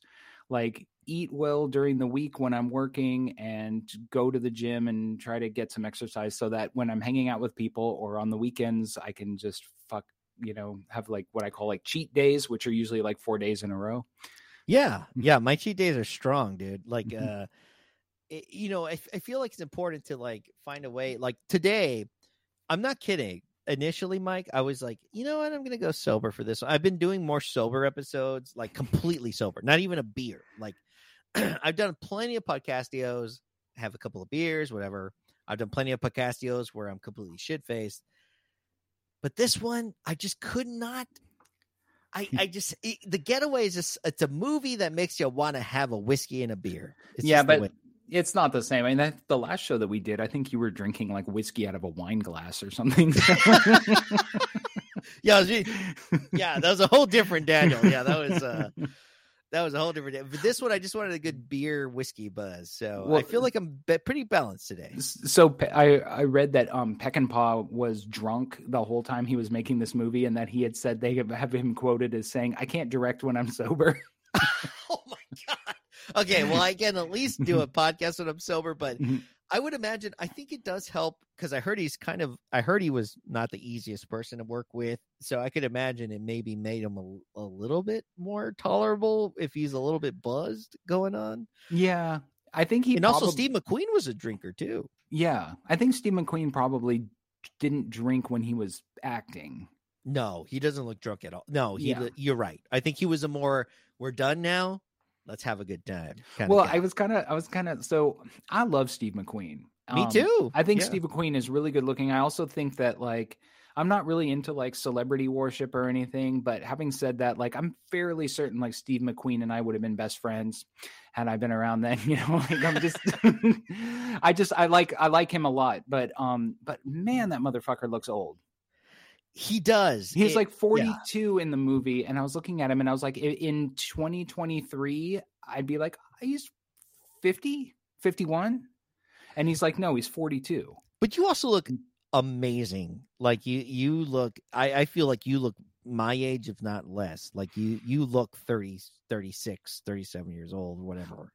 Well, everyone else needs to too, God damn it. Like, I feel like you got some good genes in you. Well, okay, so it. Well, you know what it is. So I'm Eastern European. So we don't age at, like in what do you call it? Like we look young, and then it goes whew, and we just drop off a cliff. So, I mean, think about like you know what I mean? It's like Natalie Wood. Then you wake up one morning and it's like fucking Boris Yeltsin. So slap in the face. Yeah. It's like, it's kind of like being Mediterranean, you know, like Greeks, how Greeks are like super hot. And then all of a sudden they're just like, they have a giant mole on their face and they're like 100 years old. Yeah. It's a lady from Drag Me to Hell. Yeah. So it's that. So my dad is Irish, but my mom is Ukrainian. And so I inherited my mom's genes for the looks, which means that we're going to look incredibly youthful. I'm going to look incredibly youthful until like I'm 51. And then all of a sudden I'm going to look like Don Knotts on Three's Company. Hey, well, I'll still cheer for you, buddy. You know, if only. I would love to like just wear like an ascot and own some apartment building and be like coming upstairs and like making gay jokes about like the guy who lives there with two girls. And dude, I mean, honestly, my dream is that me and you, we have a drink when we're in our 70s and we're both getting our assholes licked like on the regular. But wait, if I'm 70, that's like, what if like the poor person who's going to have to do the ass licking? I'm too self-aware. I feel too sorry for the person. You don't want to go into the darkness. I know. I think about that too, but it just happens. And I'm just like, you're there. I might as well enjoy the dark forest. That's like the grandma on you remember that show, The Nanny? Yes. Oh my God. Yes. I haven't thought about that. Her grandma's like talking about like smoking weed, and she's like, I don't like to do it very often because it makes me loose. And Fran goes, oh, you mean sexually? And the grandma goes, no. And she's like, oh. I'll tell you, man, me and you, we're still gonna get them polished nice and clean when we're in our 70s, dude, because we've earned it. You know, we're hard workers. People love us. We're funny. Yeah. It's the least we can ask for. Yeah. There's always someone out there willing to and give us a little bit of love. Exactly. And there's going to be like so many ugly people. I know that's really how I've counted my chickens when it comes to getting women. It's just like, there's so many ugly guys out there. You know, give me a chance. You know, I'm a solid 6. Just give me dude. Anthony Quinn was still getting laid when he was like 84. It's true. Yeah, and he looked like, you know, Jabba the fucking Mexican Hut. Jabba the Nut all over the face. But yeah, no, I will say that like slowly but surely, not at first, someone that grew on me, because obviously Ally McGraw, she's a model, she's gorgeous. I will say, you know, Fran Clinton, played by Sally Struthers, she grew on me. I was like, even when she's whining after Rudy gets shot, you know, or he gets knocked out. He gets knocked out initially. Oh God, she cries more for that like her husband like hangs himself in the bathroom, and she's like, oh well, anyway, Rudy, where are we going for lunch? You know? Oh yeah, by the way, we didn't mention that, listeners. If you've not seen the movie, Rudy, who's one of the heist guys, he ends up shooting Jackson in the crotch and he kicks him out, blah, blah, blah. He tries. Basically, I think he sees the situation as, this is an opportunity for me to capitalize on this. I don't think he's actually working specifically for Benyon. I think he's like an independent guy. I think he's like, you know what? I'm a criminal. I've been doing this for a long time. The whole movie in the first part, when he gets introduced, he comes across incredibly cocky. He's like, yeah, I've been there, done that. Fuck you. You're telling me what to do. I've been there, bitch. Like, I know what I'm doing. And right away, you're kind of sus about him. And, he eventually has that opportunity where he kicks Jackson out of the car and he tries to get rid of Doc. He misses him. Well, he actually does. He doesn't even get his gun out. He gets shot a couple times, but he had his bulletproof vest out. He gets shot in the neck or kind of shoulder area. But it's not enough to kill him, though. He ends up escaping because Doc thinks he's either dead or whatever. He ends up escaping, gets into a car. This guy's a survivor. He goes to a veterinarian owned by the McClintons, I think, or something like that. And it's a doctor and his wife, who's a nurse at the veterinarian. By the way, so fucking perfectly hill country Texas. You know, when I was working in Hondo, we had a great veterinarian hospital and a bunch of great, nice people working there, but they're very popular out in the country of Texas, like out everywhere else, you know, beyond the major cities, because there's so many animals. You know, you have so many livestock. I remember I went to one, they had a fucking kangaroo there. Like, they got a bunch of shit going on because Texans are just looking to make some fucking money. Come over here and look at our fucking kangaroo and give us fucking $25, motherfucker. And so it's so perfect that he goes to this place and he just cucks the fuck out of this guy. I don't know if this has been I'm sure it'd been captured in pornos and stuff before this, but in mainstream media, like mainstream theatrical releases, like, to see a guy get cucked so bad that he hangs himself is crazy. Well, because it's so obvious that his wife is into Rudy from the minute he shows up. Like, he doesn't even have to like seduce her or like rape her or anything. She's just immediately like, you know, what do you need for us to do? I'll do anything. My husband and I will do whatever you want. And then she gets the husband out of the picture. She's like, you know, Rudy's like, you know, go get a getaway vehicle for us. And she's like, I'll stay here with Rudy, you know, give him a sponge bath or whatever. And like, yeah, dude. Yeah, her favorite pizza was a Sicilian. Just like, she liked her some Rudy, man. Oh, well, you know, the thing was, her husband was a really nice guy, but he was obviously very sort of like probably too nice. He was very respectful, very timid. Yeah. He loved animals, and she loved this bad boy, this bad, hardcore, like murderer, bank robber guy. And he grabbed her by the hair and like told her, like, you know, what did he tell her to do? He didn't like her nail polish. He's like, get rid of this nail polish. Take that bra off. Take that bra off. Like, I don't like that bra. And she's like, okay, all right. And I would say, like, Al Lettieri, like, you know, he did not have a long film career. You know, his life got cut short pretty quick. I think in his 50s or something.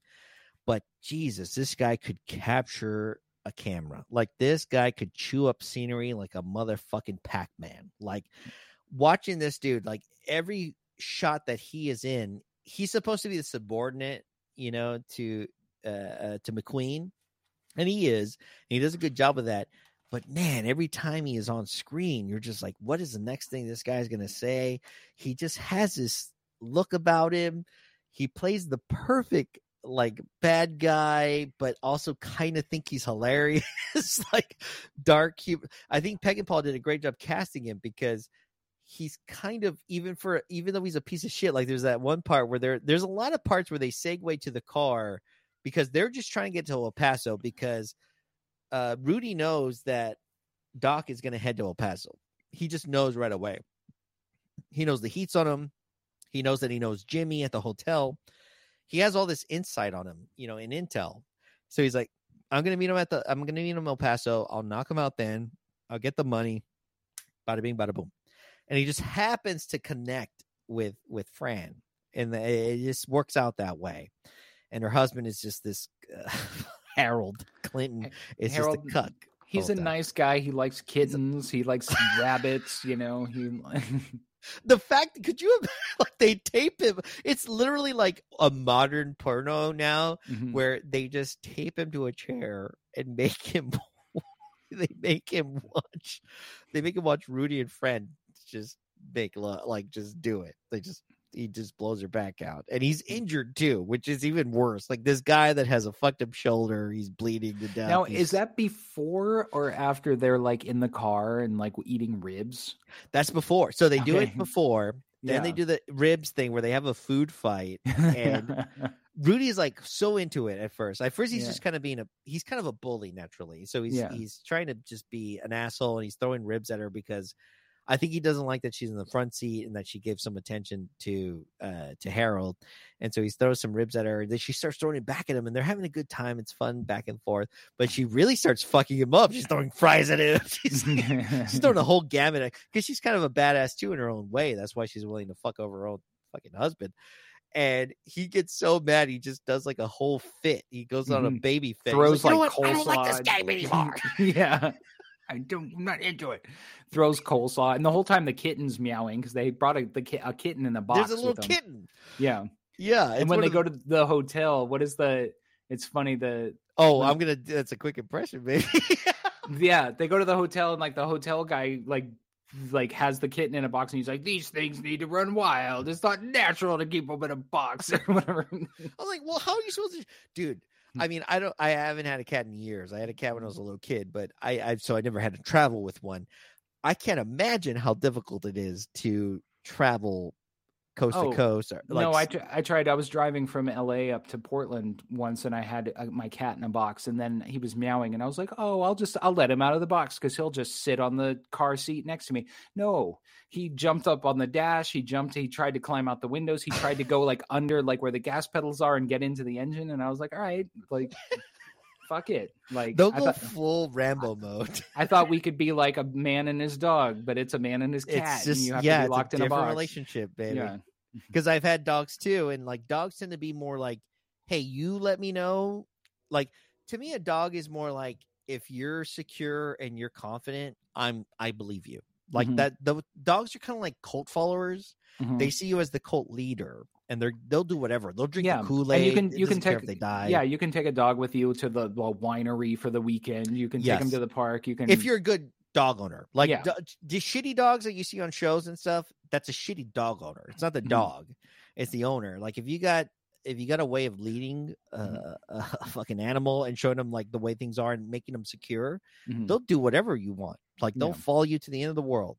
A cat does not give a shit. To the extent of they'll trust you, of course, and they'll show you love. But at the same time, they're not going to completely want to do exactly what you want to do. They won't go anywhere. Like I used to take Wally. That's my cat, Wally. I used to take Wally on walks around the neighborhood, and I had to stop because it would take an hour just to walk one block because he would have to stop and smell everything. And then he would run up in people's yards and go like into their garages and stuff. Hound dog. Yeah. And then I would be like standing on the sidewalk going like, Wally, come back. So yeah, cats are supposed to like live in your house, and like you come home and see them. Like you can't take them anywhere. Yeah. Like right now, my brother lives with me, and he befriended this gray cat or blue or gray. I don't know what cat people call cats that are obviously gray, because they call them blue. Okay, because in the dog world they call them blue. Yeah, so I wasn't sure. So it's a blue cat with pretty blue eyes, and she's sweet as shit. Very sweet, very nice. She's nice to me, and I'm not even trying to befriend her. I try not to befriend animals because I'm in the inner city. There's tons of fucking stray animals here. Like it's a problem. Yeah. So I don't want anything to get close to me because I don't want to love right now. I just don't have the bandwidth. Like I've literally told a dog, "Don't be my friend." Like, I don't have capacity for you right now. I'll give you water, but fuck off. Like I don't want you to die, but like I don't have anything to do with you. I don't want to love you yet. Well, yeah, because in the city, animals are like people. It's like you can't stop and give everybody money who's begging. You can't exactly. Yeah. Exactly. There's so many here that I can't do that. And there's something about this house. Animals just like to gravitate here. I think it's just it's a good vibe. Obviously, like we keep it well kept, but at the same time, we just get a lot of animals here. So my brother befriended this damn cat. I get up in the fucking morning. I'm trying to get out of my house to get to work, and this cat is just meowing the fuck out of me because it's so used to my brother feeding her. And so I ended up having to buy cat food. So we're feeding this cat's part of the family now. We're fucking feeding the cat. Jesus Christ, we named it. It's called Mana, which is a famous Latino rock band. It's based off Manu Ginobili, who was a very popular basketball player for the San Antonio Spurs, Manu Ginobili. So we named her Mana. because it's a female, because she was Pregos at some point for Is sure. Mana? Did they have a Corona? Did they do a Corona commercial?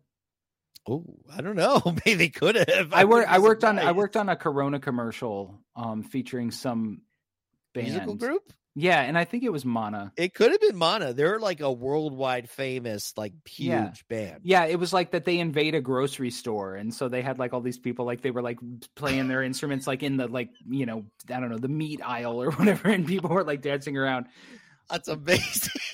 It's a Yeah. small world. Yeah. Okay, so anyway, so you named your cat after them. That's cool. Yeah, we named well we decided to name the cat Mana, but yeah, so she is pretty much. But what I'm trying to connect to is the fact that like she does whatever she wants. Like she comes into the house every now and then, she'll hang out, but really she's an outdoor cat. Like we don't keep her in, we don't keep her out. She does whatever the fuck she wants, and I think that's just the way cats feel naturally. Like that's the way they want to live. It's like let me out when I want, let me in when I want. Yeah, I have an open window policy with you know, because and somebody even said to me, I mean, this is kind of controversial. I hope none of your listeners get mad when I say this, but like some people were saying that like, oh, you shouldn't let Wally go outside whenever he wants because, you know, he could get eaten by a coyote. And I was like, well, I think actually, honestly, I would rather have a cat get eaten, like a cat who enjoys his life and goes out and like walks around in the sun and smells the grass and the flowers and sleeps outside. I would rather have a 12-year-old cat who gets eaten by a coyote than a 20-year-old cat who was locked inside his whole life sleeping on a pillow and like was a decoration in my house. Exactly. It's very similar to the way I feel about birds. Like, you know, any listeners that have been here for a long time know I don't have an affinity for birds. But for one thing I do believe in is I don't think a bird should be put in a fucking cage inside a fucking house for years. And I think it's very similar to a cat. Like a cat naturally wants to explore. Their territory can go pretty wide. Yeah. And letting them, keeping them as kittens just stuck in this little tiny vicinity of your house is kind of a shit storm to them. The only thing I can fair. Exactly. The only thing I can think of though is that I know cats that have been raised entirely in like high-rise apartments, and they just don't know what the rest of the world is. Yeah, if you let them go, they definitely are fucked. Yeah. So I mean, the thing is that they're sort of like, if you raise a cat in an apartment or in a house or whatever, and it never goes outside, that's one thing. But like, I let my cat outside as a kitten, and I ruined it. Like, I could never keep him as an indoor cat now. Yeah, like with this, well, I don't want to even say our cat, but with this fucking cat we feed, I still don't want to be that close to it. It's my brother's cat, but with this cat, it's a street cat first, you know. And yes, you know, we put he put a flea collar on it. I think he's got some shots and stuff, but like basically, this cat is in your will, and you're like, he's not our cat. Yeah, it's in the wheelhouse of being my cat, but I still don't want to claim it. But this cat is an outdoor cat first. You know, and so like it does whatever, like she goes wherever she wants to go, and I'm sure she hangs out with other cats, and there's dogs around. Like she finds a way to survive because that's what she knows. She knows the streets, motherfucker. Like she's a street cat first, but she's very friendly. She's very human friendly. And so, so I think if you have a cat that's just knows the indoors, definitely keep that cat indoors because it's going to be fucking killed by something very quickly. And also because like they don't know. I mean, the thing is like it's not their fault. They don't know. Yeah. And also, I mean, if you raise a cat in a high-rise apartment, the cat is not going to be like, I wish I could be in a field somewhere smelling grass. The cat is like one of those people who lives on like North Sentinel Island. Like it has no concept of the world beyond the apartment. You know, exactly. So, but it's like somebody was saying, it was funny because they were like, well, you know, they were like, why don't you do this for Wally? Why don't you keep him inside? Why don't you put him on a harness? Why don't you do this? Why don't you do that? And I said, Wally's an adult. He can do what he wants. And then I thought about it. And I was like, you know, like I said that reflexively, but it's true. I mean, like he's an adult animal. He's not a child. Like, you know, he doesn't, I mean, he needs me to feed him, but he doesn't really, because like if I died, he'd just eat me and then go like get after some mice. Find a way. Yeah. Yeah. Well, yeah. Speaking of pussy, I mean, speaking of pussy, so back to Sally Struthers. I mean, this is one of the first films where I've seen cat referenced as pussy. Oh, straight. Yeah. It's like perfectly straight. This guy refers to the cat as a pussy. And not trying to be like funny double entendre or yes. whatever. And like the British lady on that show was like, my pussy. because I always forget that, like back, 60s, 70s, pussy was just cat. Like it had nothing to do with and that's why I'm like, right. And that's why now, like whenever people try to make jokes like that, I'm like, it's just you're 30, 40, 50 years too late. Yes. Like, yes. Especially like whenever I post a picture of my cat online, it's always got to be like a gay guy who comments and he's like, nice pussy or pretty pussy. And I'm like, shut up. Nobody calls cats pussies anymore. Like, shut up. Yeah. Well, I mean, I will admit, my brother's single now. He got divorced. This honestly makes me sound even more like a piece of shit, but he got divorced within the late last year. And that's why he's staying with me, just kind of getting shit together, blah blah blah. It's a whole process, for those of y'all that ever going to go through that, it's a process. And this cat loving him and everything, and him getting close to this cat, I said, that's the only pussy you're gonna get all year, brother. But it's funny, we're brothers. It's a joke. That's different, but like I wouldn't put that on Twitter. Well, like, I think you see people make those jokes on Twitter. I'm like, bro, that's fucking. Well, I mean, I think that joke has like got a couple of layers to it. I mean, it's different than just looking at a cat and going like pussy. Yeah, it's like, okay, just hacky. Yeah. So anyway, so Sally Struthers is hotter in this movie than she was on All in the Family. She is a very busty lady. Oh, when she was okay, so there's that part where she finally becomes so hanging out with this outlaw like has loosened her up. So she's the whole movie she's been wearing these like constipated sort of preppy clothes. Yes, and then she finally becomes like he unleashes her inner woman, right? So she's wearing like these like Daisy Duke pants, this like checkered button up shirt like tied around her midriff. It's with like a no slutty bra. Picnic blanket. Yeah. And she's like got these like giant headphones on, the like 70s, like, and she's like dancing around. Yeah, she's got like Beats by Dre and just giant knockers sticking out of a picnic blanket. See, and that's why that's kind of why like Jennifer Tilly didn't really work that well in the remake, because you will never buy her metamorphosis into the slutty girl. Jennifer Tilly automatically seems kind of that hotness. Yeah, because she kind of was like the innocence. Exactly, because at the beginning of the movie, when she's like the repressed vet's wife, she's kind of like it's very believable. Yeah. But with Jennifer Tilly, I was just like, oh, you're already just like, like it's very classic, like farmer's daughter porn. Mm-hmm, like it's like she's this innocent. She's never experienced this Sicilian guy coming through. With I know some mustache. Well, it's funny too, because like, in those days, well, maybe not in the 70s. I think in the 70s people started to lighten up, but until like the, through the 50s, 60s and 70s and stuff, like Italians were just like, swarthy, non-white, like sex monsters, like no blonde girl from like a farm would have anything to do with some Italian guy. So they were like, so it's, but she is definitely like very hot summer in Barefoot County. It's very akin to like, I guess in the 80s and 90s where like the way they treated Spanish people, like Latinos, where it's like, we're all like just very warm and just sexual and just like blah, blah, like. Well, it's so Italians got sort of absorbed first, because by the time that they were the OGs. Yeah, because that dude who played like Tina's boyfriend in Nightmare on Elm Street is Mexican in real life, but his manager told him to change his name to Nick Corey, and he said, pretend you're Italian. Whereas like a generation before, Dean Martin had to pretend to be English or whatever and couldn't be Italian. To be sexy. So, no, but Italians are definitely like from that sort of, they're the classic sexy to me. Yeah, for sure. Well, I mean, that stereotype is not undeserved. I do think Italians and Spanish people and Latins are like, sexy, culturally we're very sexual. Touchy people. Yeah, we're very, I grew up, we kiss each other like mel to mels, like we kiss each other, like we're just like a very touchy people. I think from other cultures, and it's normal to us, and that's not so much the case, for everybody, but like, we just are naturally a little more, we're a little more forward. Like, I think culturally, especially, me growing up, like even in my environment, which is a little bit of a mixed bag, it's not so much classical Spanish, but like you were kind of seen as a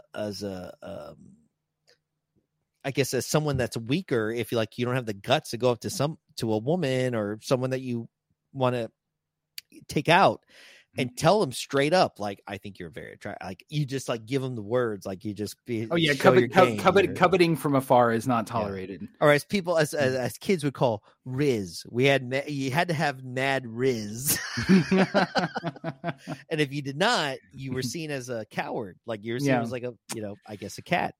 Well, you guys, I mean, that definitely comes from like the whole like the Mediterranean. It's also like being Italians, confident in yourself, Spaniards, like Greeks are like that. Like we are two wild and crazy guys. Like I don't know if they were supposed to be Albanian or Greek or what those guys on SNL were supposed to be, but they were supposed to be some kind of like Southern swarthy like European. Yes. Like, yeah. Yeah, you had to have it's crazy because it's a juxtaposition to speaking of SNL to the what was the Will Ferrell and what's it, the Forte characters, the guys that just do the where they're just the normal ones who, white guys. The Night at the Roxbury. Night at the Roxbury kind of guys. stand there and like cock their heads. Yeah, they try to be confident, but it's not sexy. No, they're it's like the opposite of us. No, they definitely are Scandinavian, British derived, some kind of like Northern European, Danish, like more like lame and like trying too hard and cringy. Like I feel like back in the day, it's like, oh yeah, if you're Latin, like all of a sudden you just know how to say, you know how to weave the right amount of words just to find, Well, like whoever said like, oh man, I can't wait to go to like Scotland and like fuck my way across the country. Like if you're going to take like like when girls want to take like sexy vacations, they go to Italy, they go to Spain, they go to, like nobody ever took a sexy vacation to Sweden. Well, except for guys who are obsessed with blondes, but like that's true. That's some inside baseball shit. Like I'd you probably have to know like what you're if I going was after. like 6'3", I would probably do great in Sweden, but I'm not. They would all be taller than me. Well, how tall are you? Solid 5'10". 5'10" is still like, no, I think you do okay. Because even the tallest Swedish women are only going to be like 5'10". I always imagine they're just like tall as shit. I don't know why. I just always imagine they're super tall. I think it's just I'm tall for a Mexican, but I'm still not tall. I'm not. Well, no, but I compared. think there's like a lot of my friends are tall. I think there's a mutual admiration society as far as that goes, because, like all those Swedes, like all those, they all want like to bang like Turks. Yeah. And stuff like that. And I honestly, I've had someone come up to me, before, and be like, hey, are you it's something about it, especially in college. I feel like in college, people just try to guess your ethnicity for no reason. Mm-hmm. And I remember I had somebody be like, hey, are you Turkish descent? I'm like, no, I'm from here. Like I'm going to college in San Antonio. I'm just indigenous fucking Spaniard son of a bitch.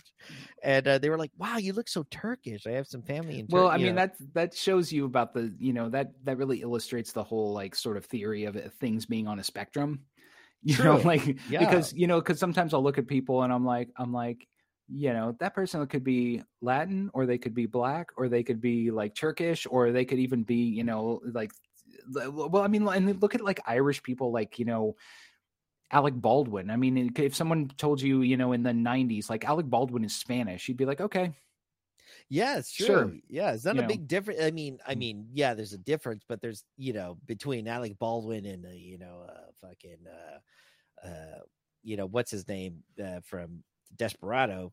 Antonio Banderas. Yeah, you can find a middle line between there, but yeah, he's an Irish guy. And okay, so like, so the Iberian Peninsula was, occupied by Arabs for hundreds and hundreds and hundreds of years, and all the Spaniards who came to the New World and colonized the New World were all at least a quarter Arab, if not half Arab, and that's why everybody in the New World has got, that's why when like Salma Hayek, who's Lebanese, moves to Mexico, like nobody ever goes like, you're Middle Eastern, aren't you? Like she just looks like a Mexican, right? Yeah. So, but I think in northern Spain, like in the Basque country and stuff, that's where people would look like Alec Baldwin, or like in Galicia. Exactly. It's like everybody's so Celtic looking up there. Like they're so different parts of Spain. Yeah, they look like completely different people. Yeah, depending on where you're going, like the where their roots are at. Yeah, you definitely a different look. And I think even me, like looking kind of Turkish, I think has a little bit to do with that when it comes to being having Spaniard in me. I think there's a little bit of part of that but one thing that I did do is like when someone told me that, I looked up Spaniard men on just Google and I searched them and I was like, Jesus Christ, these guys are fucking sexy as shit. I was like, all right, cool, I'll take it. Yeah, no, I was like, I'm getting large bearded, beautiful guys with a lot of hair. Yeah, no, it's funny because every time I'm on Instagram and I'll see a picture of some guy and I'm like, oh, he's really attractive, and it's always a Spanish dude or a Brazilian. Right? Yeah. Good looking Brazilians. And then my friend Carlos would tell me, he's like, well, all Brazilians are sluts. And I'm like, well, I think they're just supposed to be like, they're just, they're liberated. Dude. Brazilians just, like there's a lot of things that Brazilians don't have. They don't have like any hangups about sex. They also don't seem to have any hangups about wanting to have a stable economy. Whatever. True. Yeah. They ride the lightning. And like, they're also a country that created like their asses are so great that the procedure of getting your butt prettier is called a BBL, a Brazilian butt lift. Their butts are so great is that everyone just wants their butts to look like theirs. Like that's amazing to me. Yeah, and so I'm a big butt guy. So yeah, I have family in Brazil. So half of my family immigrated to the U.S. and the other half of my family got a raw deal and had to go to Brazil. So I have family that grew up in my cousin grew up in Brazil. He was born in Brazil, and so he's Brazilian. And he was telling me he's like I'm going back to teach music. And I was like, oh, well, that's not bad. He's a composer. And he's like, well, I want to be a composer, but I'm going back to teach music. Well, it is okay because there are so many pretty girls. There's so many people to have an affair with. And I was like, with your students? And he's like, yeah. And I was like, wait, you're gonna sleep with your students? He's like, well, why else would I be a teacher? And I was like, is that frowned upon? He's like, well, no. I mean, it's you're teaching them. Wow. And he's like, they're in college, okay? Like, and I was like. And I mean, that's just so like funny that it was like, and I mean, on some level, I mean, it makes sense. Like, I wish we could all just be that innocent, because I mean, when I was in college, you wouldn't have asked me twice if I wanted to bang some hot 40-year-old professor of mine or something. But, maybe in America, we're too uptight, but Brazilians, or maybe there's a middle ground. True. I mean, it kind of goes the same for like, shit, I can't remember his fucking name, but the guy from This Is the End, and he was, James Franco. James Franco. Yeah, God. Like the same goes for him. Like he was a guy that was teaching a collegiate level and was sleeping with his students and this and that. It's like, yeah, but I mean, I don't think he was sleeping with anyone underage, but I mean, it's I think it's that same energy of like, oh, I'm your teacher, but I think he was. I'm not saying it's okay what he did, by the way. No, but I mean, it's like I even have my friend, I have a friend who worked at a hotel where James Franco would be all the time. And my friend is male and James Franco would be just like, hey, thanks for the room service. Rah, rah. And my friend was like, is there anybody who James Franco will not sexually harass? I think he has a very sexual addiction. Like he wasn't, it's not like, I don't think he's like legitimately bisexual, but I do know that James Franco was like, kind of had like bisexual envy. Yes. Wanted to be seen as like this guy with no boundaries or whatever and stuff. And so it's like nobody's safe from him. I can totally. Yeah, all the y'all listening, you're not safe from James Franco. If he's around, watch out. I remember if you're intelligent and smart and talented. I always hated James Franco because James Franco was basically like a hotter, more famous version of me. Like he'd be like, hey, I just like took all these outtakes from like My Own Private Idaho and cut them together into like a 6-hour long weird movie and added some like Pino Donaggio music to it. And everyone's like, you're a genius, James Franco. And I'm like, I did the same thing on YouTube last week. Anyone? That's why I'll always be a Dave Franco fan. Either that guy just because he like shitty comedies. Oh yeah, because that if he lived in James Franco's shadow, that like he's probably cool. He's probably got a lot of integrity, and he's like rebelling against that. Like James Franco's he's like, if I take enough Adderall, I can be on General Hospital and go to college and be in this movie. And it's like, shut up. Yeah, when they called James Franco a Renaissance man, I was like, Jesus Christ, what the fuck are we doing? Like, this is insane. This guy's just looking for poon.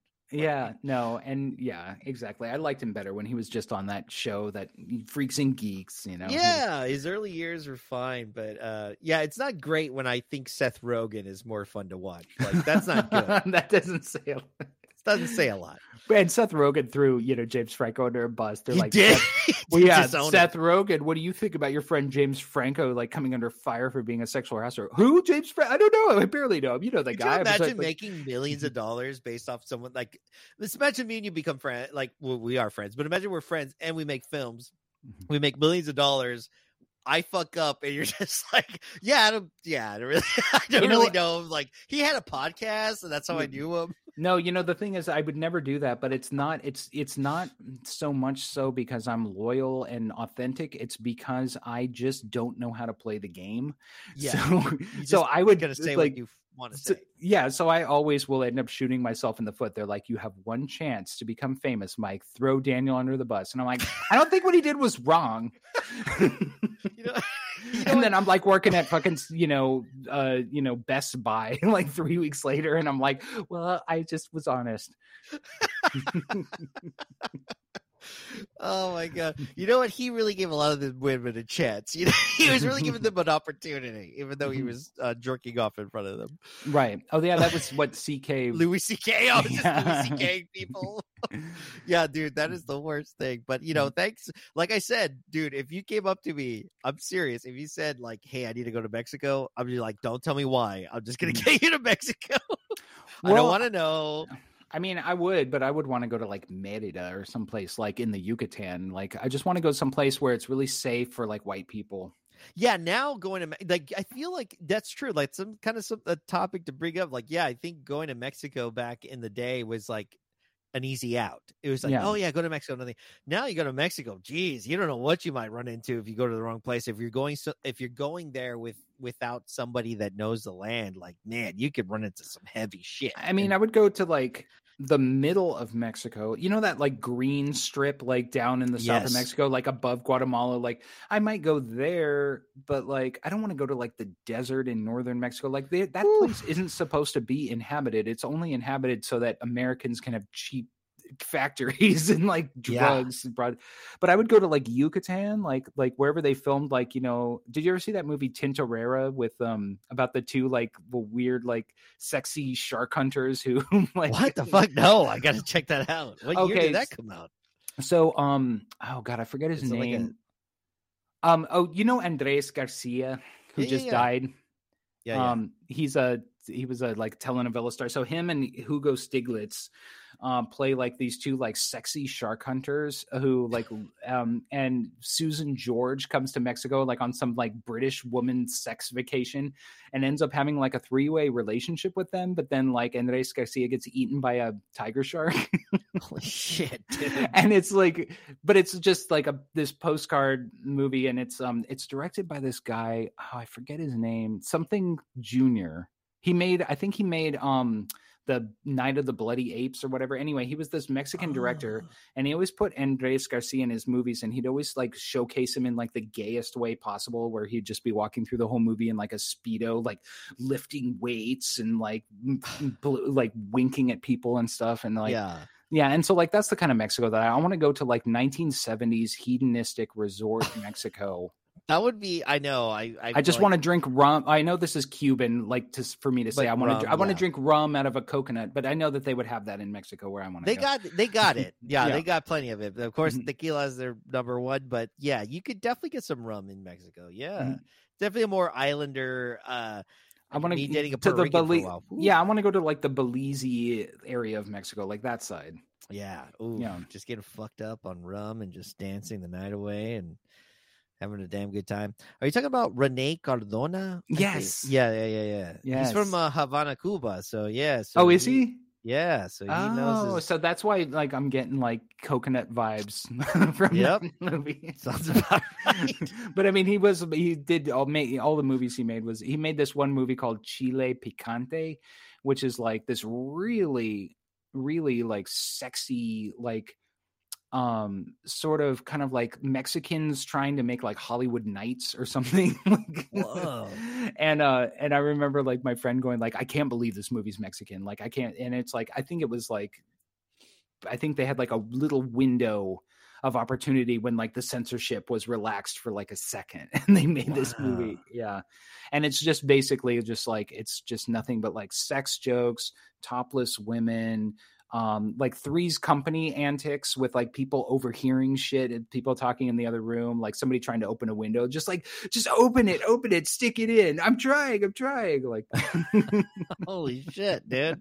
Yeah, I would totally be down to check out Renee's movies. Yeah.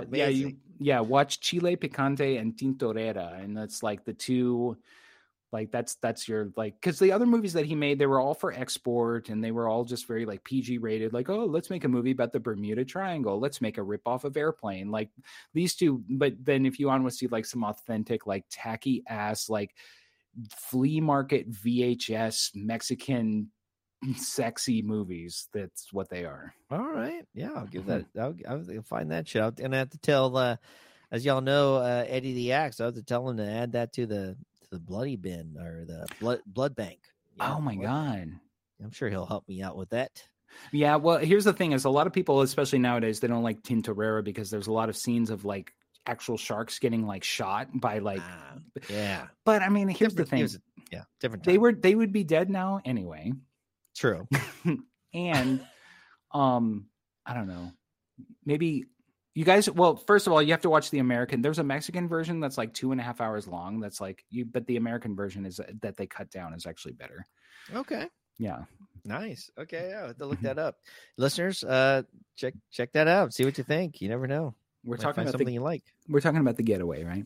We are talking about The Getaway. You know, I did want to touch on, you know, we're rounding it up here, but like that final fight scene where our gunfight scene where it's very Peck and Paw-esh, because it's when we really get to see McQueen or Doc like show that he's a pretty cold-blooded killer. They can get shit done when he really needs to get done, because for the most part he's not a John Wick. He's not just trying to plow and mow through a bunch of people, and well, he's plowing some people, but he's not trying to mow through a bunch of men and like, you know, kill a bunch of people. Like he actually does make an effort to not kill every single person that gives him shit.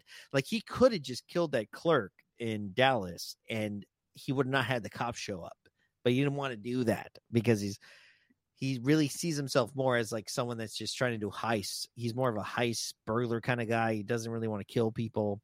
I think that's kind of alluded to also, like him being in prison for assault with a deadly weapon. Like you never have assault with a deadly weapon unless you had the chance to kill someone with a deadly weapon, but you chose to just assault them. So just knock them out. Yeah. Because you see that, you see him do that a couple times.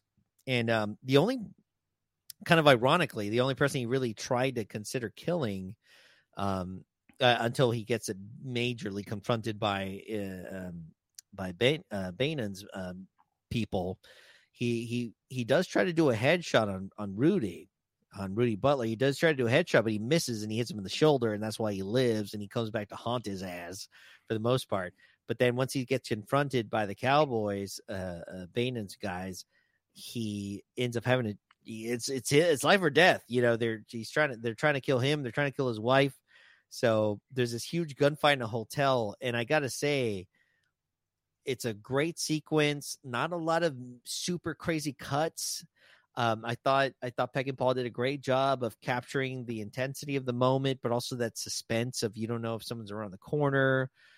I just think it was a good job. It was raw, and he had this shotgun, so he's just blasting fools. I love the creativity of him shooting the guy in the elevator, and he just ends up falling down to his death. Like it's like 4 floors. It's not even that many floors, but he's kind of an older guy. He's kind of panzon, so he fucking dies on impact, and he just destroys everybody. It's like the most bloody scene I think in the film, which is it's kind of the climax. It is kind of very like it did kind of remind me a little bit of Taxi Driver. Yeah. So, and I mean, I never hear, I don't know if this is like film school 101, but like, did Scorsese ever say he was influenced by Peck and Paw? Ooh, that's something to question. Yeah, I wouldn't be surprised. I mean, it's like, was he directly, or was that sort of kind of that, you know, that the era was just given to scenes like this? Cause like the whole shootout in the hotel at the end, I was like, cause there was like a lot of like slow-mo mixed with like not so slow-mo, and like, these, it's all diegetic. I don't even, there's no score that goes along with it. I think it's just like shooting raw and stuff. Yeah. Yeah. It's just people walking, just the boots walking and people yelling. And then every once in a while, some like old lady will stick her head out of the hotel door and be like, and like slam it. And there's another quick cut where you see a couple of kids seeing it too. And like, wow, he just threw that in really quick. There's just a couple of kids wondering what the hell's going on, because this is a pretty big hotel. So, then I love the part where Sally Struthers she's been knocked unconscious, and Rudy has left to go find a Doc and kill him. And she wakes up in the hotel or in the hallway, and she's like, "Where's Rudy? Where's Rudy? Where is he?" And like one of the hitmen comes walking down the hall, and she like looks at him, and she like beseechingly, and she's like, "Tell me, please, where's Rudy?" And he just kind of like looks at her and he goes, "Crazy broad," and keeps walking. Yeah, he says, "No, I haven't seen Rudy, you dumb broad." And he just looks at her like she's this dog barking on like the end of a leash or something. He's just like, oh God. Yeah, he dismisses her so quick. He's like, I'm trying to be alive right now. So no, I have not seen Rudy, because he knows who she's talking about. So no. I hate to keep bringing up the remake because the remake is not good. But what my memory of the remake is that they combined the death. So the death of Rudy in the Getaway in 1972 is a little anticlimactic, I thought. A little bit, yeah. It kind of reminded me of when John Saxon got shot in Appaloosa, and we were both kind of like, oh, wait, there it goes. Is he dead? Yeah. And so they, in the remake, they combine it so that with the elevator death, so that Michael Madsen is Rudy, and he gets Alec Baldwin shoots the elevator cables and makes the elevator plummet down to the lobby right where Jennifer Tilly is on the phone going like, I want to report that like my boyfriend Rudy's missing or whatever. And then like the elevator just like explodes and like Michael Madsen's like body falls out and she screams. That's pretty, I gotta admit, like that's kind of worth watching the movie. At least I thought we were gonna go back to the veterinarian. Why are you in the elevator? I will say vocal wise, kind of similar. They really did. They're like, let's try to find someone that has just annoying of a voice as yeah, but Jennifer Tilly has that voice. But it was really funny. I mean, I don't know. I don't remember. So this was pre All in the Family, right? I think so. Yeah. So it's kind of funny that like Sally Struthers ended up being on All in the Family because she's just, the girl next door. And in this movie, she's like, she's kind of a little like provocative. Oh yeah. She's kind of hot. Like, I gotta admit, like at first I was like, she kind of sucks. Like she's totally fucking over her husband and blah, blah, blah. But then the more she got into it, the more I kind of got into it. I was like, this is kind of hot. Okay. You fucking cuckold. You're like, okay. Well, because I felt more like, I just think it's kind of hot. Like, I just thought it was kind of hot the way she was. I like the way she was digging him. Like, I mean, obviously, it's like I said, it's very Joker and Harley or Sid and Nancy type of relationship where it's that weird power thing where he kind of has a hold on her and he'll let her get a little bit, but then he like abuses her to like send her back to like the submissive type thing. But like I was like I didn't even see her that way at all. Like I didn't see her as a sexual or like hot character. But then like there's moments where she's kind of has, it's not so much when she's interacting with anybody, but there's like that one scene in the hotel and her husband's getting tied up by Rudy.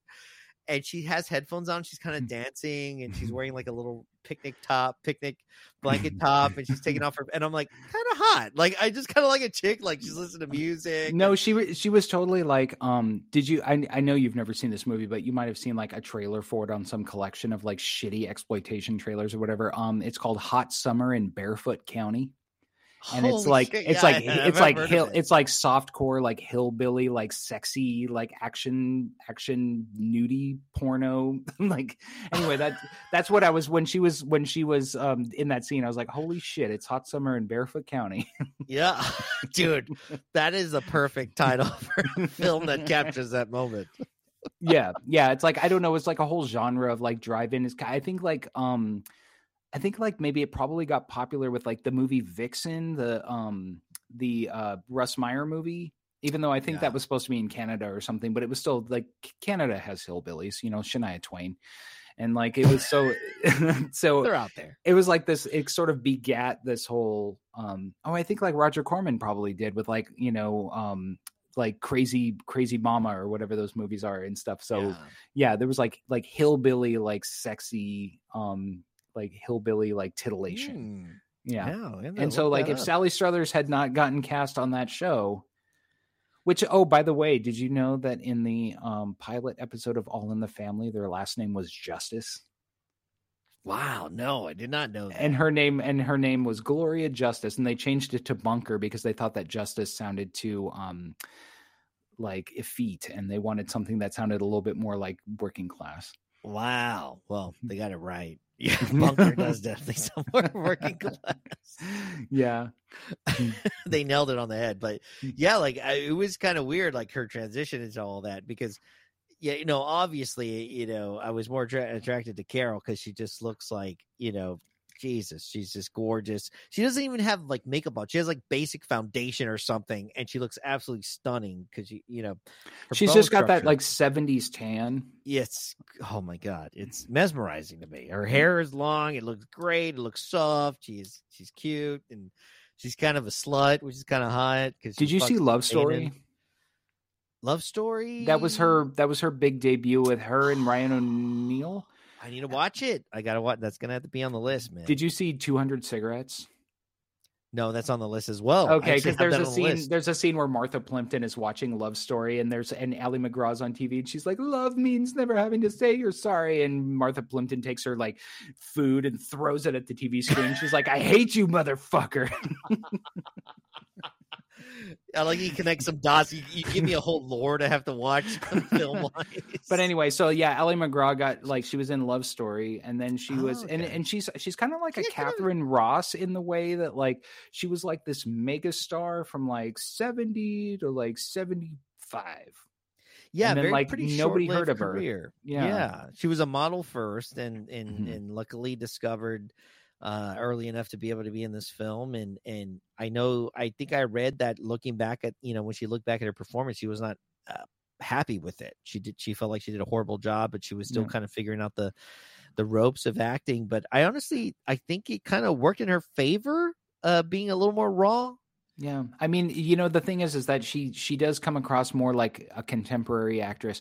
I don't remember who they said that they had in mind. Yeah. They had other women in mind for that role. And the thing is, in like women of that era were a lot more sort of like, I just feel like they were just a little bit more bombastic, more bodacious, more sort of, and the thing is that like, Ally McGraw is more of like almost like a throw forward to the 90s kind of actress, or like a 2000s actress. Like she's very sort of like, I mean, there was a lot of like models who became actresses who like ended up being famous in the 90s and 2000s. And I think that like, because I think at the time I remember hearing that like, I think it was like Pauline Kael had said that like, Ally McGraw, like she said, Ally McGraw's a worse actress than Candice Bergen. Like Candice Bergen was considered to be like this terrible fucking actress at the time. Yeah.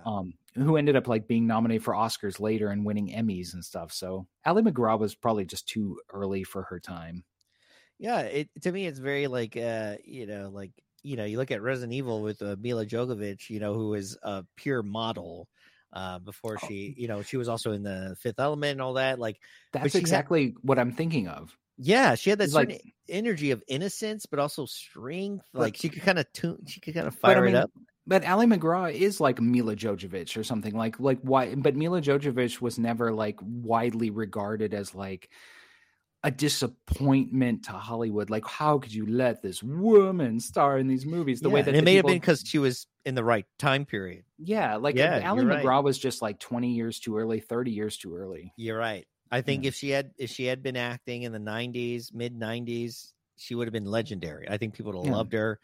Because they like that simple, exactly. Because we were done with those fucking crazy bitches like Faye Dunaway. We wanted some nice, normal women. Yeah, she seems relatable. Like you just get along with her. That whole scene where she's waiting for Doc to come back from the train, and she's just waiting at the station, and she's just waiting, and she's worried, and she feels bad, and she feels guilty that she lost the the money, and like you just feel for her. Like she just seems so, even though she's not innocent, like she's kind of just as shitty as he is, if not shittier, because she had her back blown out by Vanin. And I think, and the thing is, I liked it. I think she's actually really good in The Getaway. She's awesome. I don't really much like her in Love Story, which is her big breakout role. Oh, really? Okay. Well, she plays this really sort of like, she plays one of those like kind of like screwball women who's like really sort of antagonistic and kind of like thinks she's cute, but is actually really annoying. Like she's like this sort of like communist kind of, she's like this communist like girl on campus, and like Ryan O'Neal is like this capitalist pig, like white male rich guy, and she's just like always like giving him shit about being like establishment and stuff, and like and I'm just kind of like, oh my god, you're trying so fucking hard, just shut up. You think you're so cute. You remind me of every girl in college who just needed to like get her head out of her own ass and realize that she's not like. So anyway, I liked her in this movie a lot more. I thought she was really cool as like Steve McQueen's like wife who like, put up with a lot, but then gave him shit back and was very, relatable. Yeah, no, I think it works out well for the film. And I do like that, they get out of the firefight and they're trying to get away. They get this one guy who's waiting in the back. You even see at the very beginning of the firefight that one of the guys tells him, go to the back door. There might be a chance he comes back there. And he's the youngest of the posse of, the what I call cowboy posse, because they're all wearing cowboy hats. They're all in a convertible. 6 guys in a convertible, not that tough looking, by the way. But they arrive and they, Doc tells him, like, get the fuck out of here, dude. You're the last guy alive. Like, just live. And so he runs away. And they run into Slim Pickens, legendary rodeo extraordinaire actor, fucking just legendary fucking cowboy man, Slim Pickens, and who steals the whole movie with like the final 6 minutes. Got the best mustache in the film. It's just got this giant fucking bushel of a stash. It just looks like he could hide cheddar in there for 2 weeks. It's ludicrous. It is like a cartoon mustache. Like I couldn't believe it. It's amazing. And he's got a exuberance, and I will say he perfectly captures that Texan cowboy positive vibe. He really did. I mean, you don't find it a lot easily, but I've ran into cats like that. They're just kind of optimistic. But what I like about it being in this period of being in the early 70s is he was a cowboy, and he did used to break the law back in the day, because his youth, it was what, the 40s and 30s, and where you could break the law and it was a little easier. And you could get away with more shit. It was just a little bit more Wild West, and you could tell that he was a cat from that time period, but now he's just trying to make a simple income and just trying to live a simple life. But all of a sudden he sees these two, he sees this couple that are really get away, and he can tell right away, oh, I recognize those faces. Yeah. I've been there before. And he tells him, he's like, I've been in trouble with the law too. Yeah. Like but here's the part that I love is like, he draws the line. He goes, are you two married? Yeah. And they're like, yeah. And he's like, okay. Cause so many people are just living together now. And it's just like, living together ain't living. Exactly, which is so ironic because it's worse now. Like I've had so many. I've dated people where they're like, man, my perfect relationship would be if we just could have separate houses. Like back in the day, they might split beds, but now like there's people that want to be, now everybody's like fucking polyamorous. I sound like that's old man. I'm like, everybody's polyamorous, and like if you want to have just one partner, then you are just.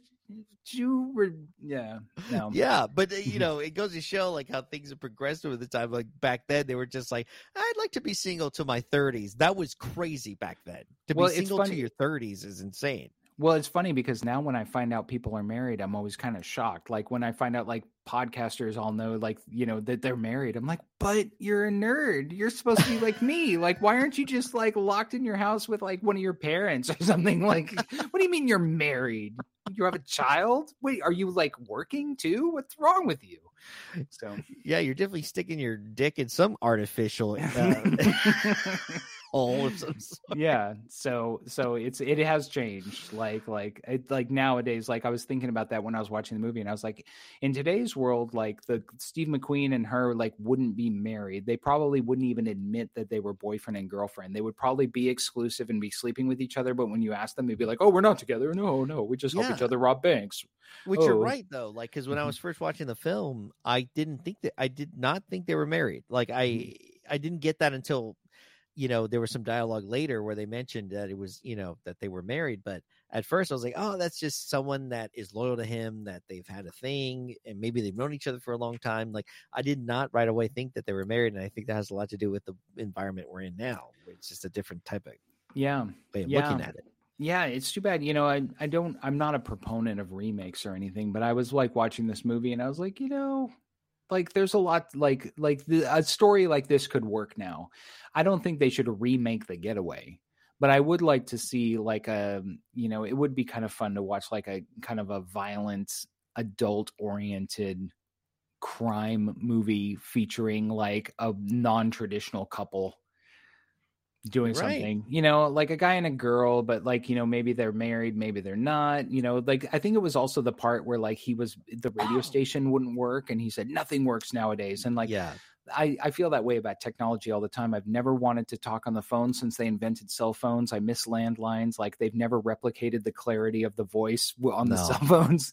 And so I like the world weariness. Also, like when he got out of prison at the beginning, like, and there was all these hippies around the watering hole. And I was thinking about it and I was like, well, if he's been in prison for 4 years, the whole hippie subculture came out after 1968. So he's like Rip Van Winkle, like he's walking into a new world.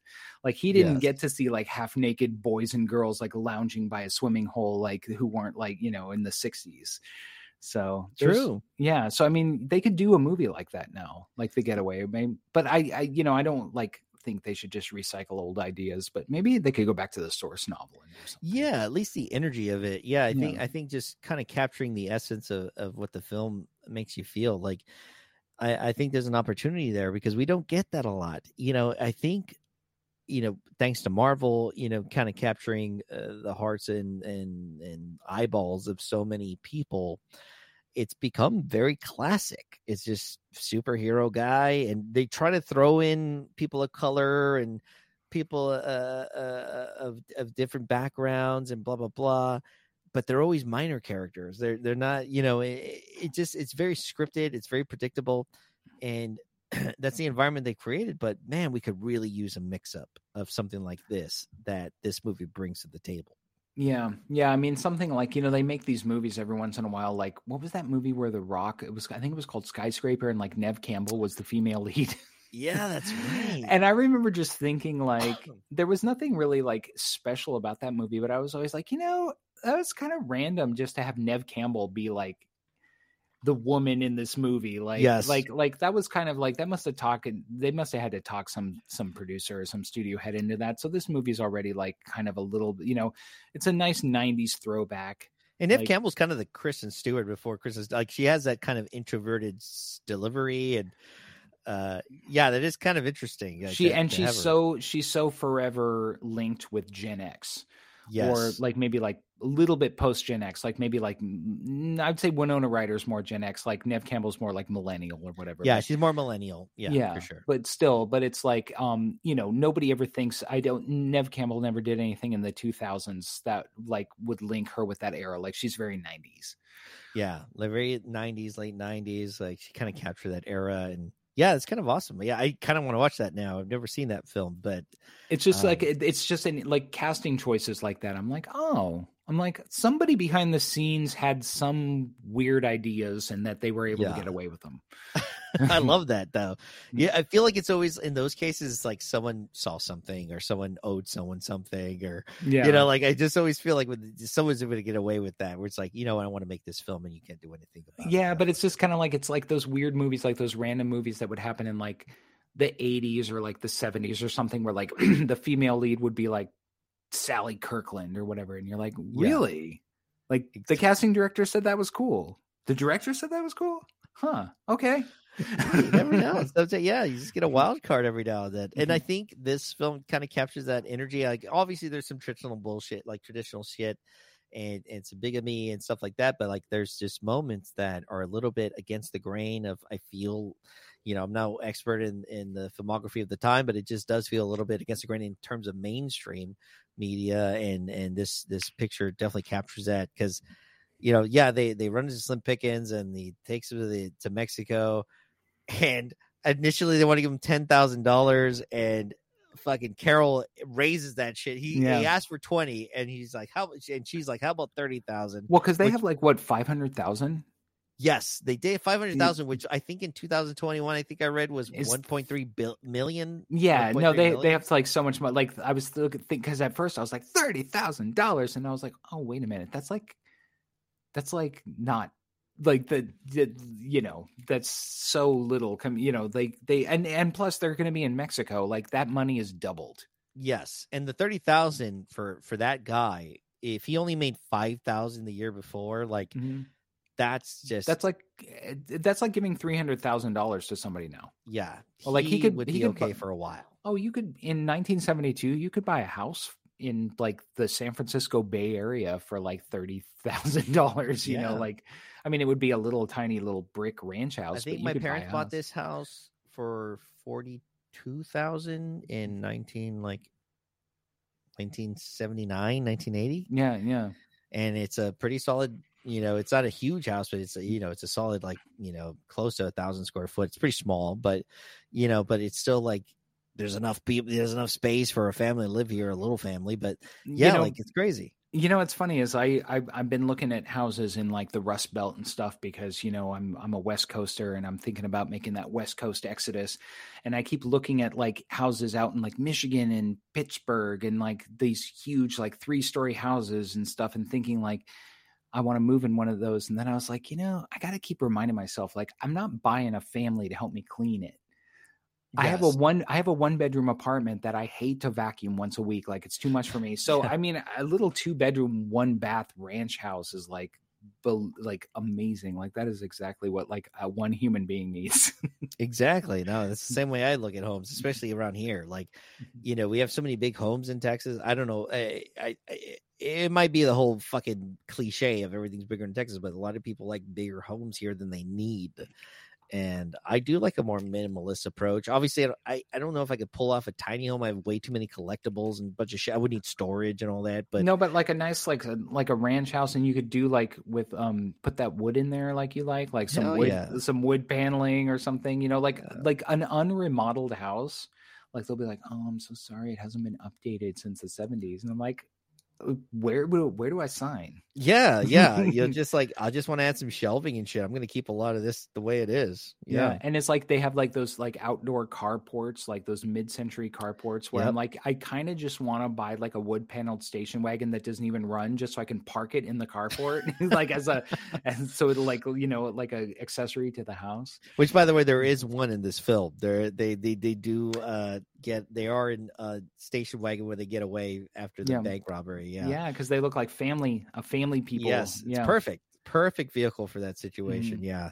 But as you know, I like to do a quick impression of the movies I cover. This is a segment I like to go quick impressions. Okay.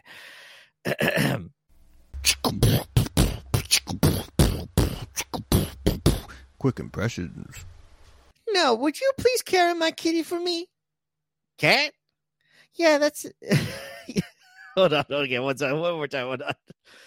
Now, would you please carry my kitty for me? Cat? God damn it. Okay, 1 second. Now, would you please carry my kitty for me? Cat? Yeah. What's his name? Poor little Harold. That's a strange name for a pussy. Yeah. So that's a quick impression. I did that a lot of times. I might keep them all in. Why not? Just I think I was like, definitely like my editor brain. I was like, take one up until and then take 3. Like, I was cutting them together. I was gonna have people just listen to all day. I'll see what I do, but yeah, that is a segment of the film that I thought was just absolutely hilarious. It's between our fan favorite, Mrs. Clinton, and the good old Jimmy, who runs the hotel, and she has a little kitten the whole time. At some point, it's on the chest of Rudy, And it's just amazing that this cat is throughout this film. It just lives its way through there. I think for some parts, it's not in that box. I think it's just kind of in existence. Well, it was funny because I was wondering. I was like, I wonder what happened to the kitten, and then I was like, oh well, the hotel guy obviously like inherited it because he was like, look, he was concerned about whether or not the cat would have its best life or whatever. So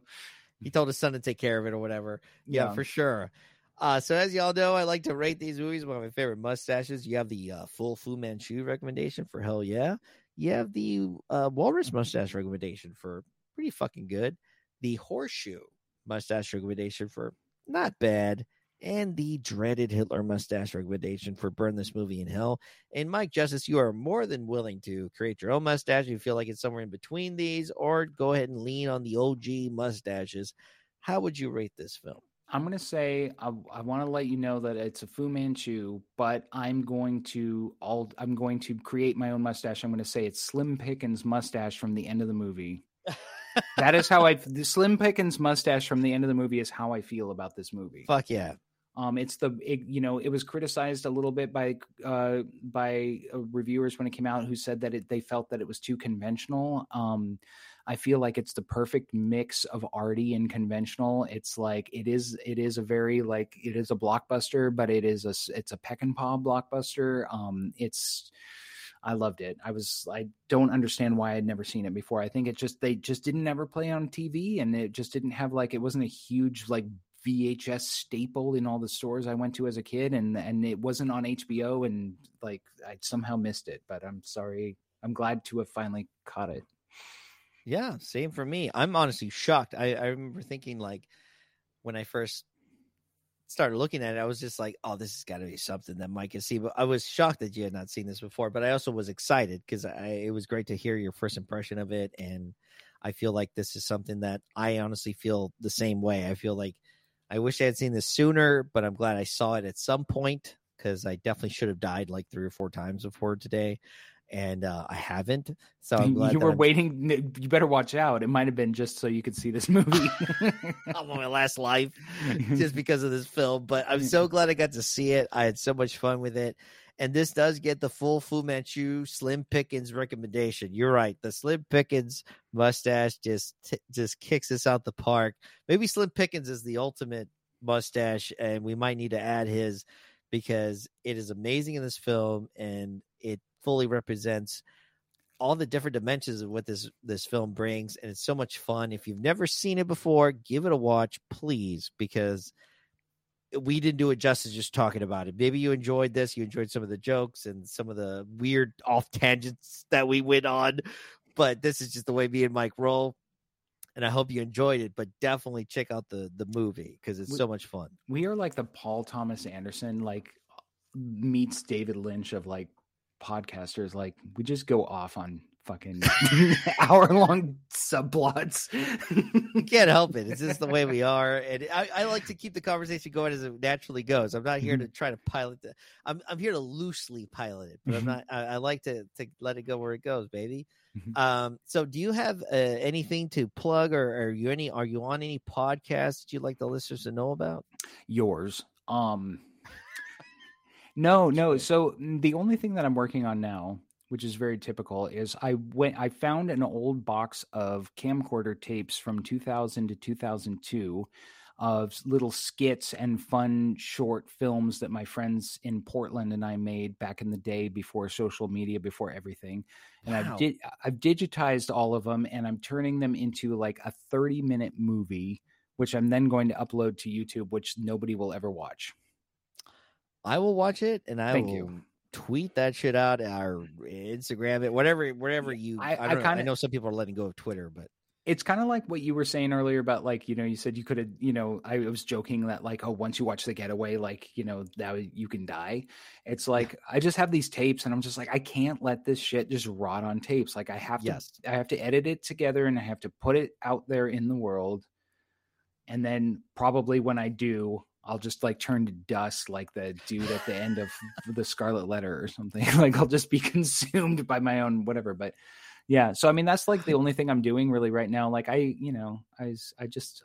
make my own little weird video projects, and somebody called them masturbatory, and I'm like, When has anyone ever said that was bad?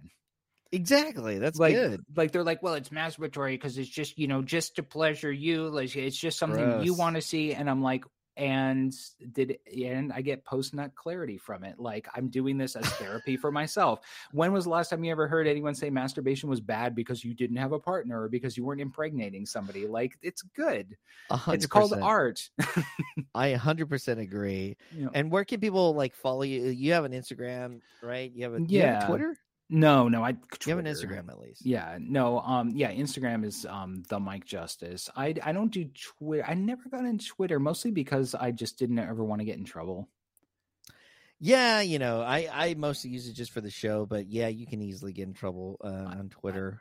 And if people don't get my context, like I like to just, I'm very hyperbolic and, it's like there's so many things that I could have said that, probably would have pissed people off. So, and also just like, I don't know, my mom's on Twitter and I just feel like Twitter is just like angry boomers, like retweeting celebrities who like agree with them.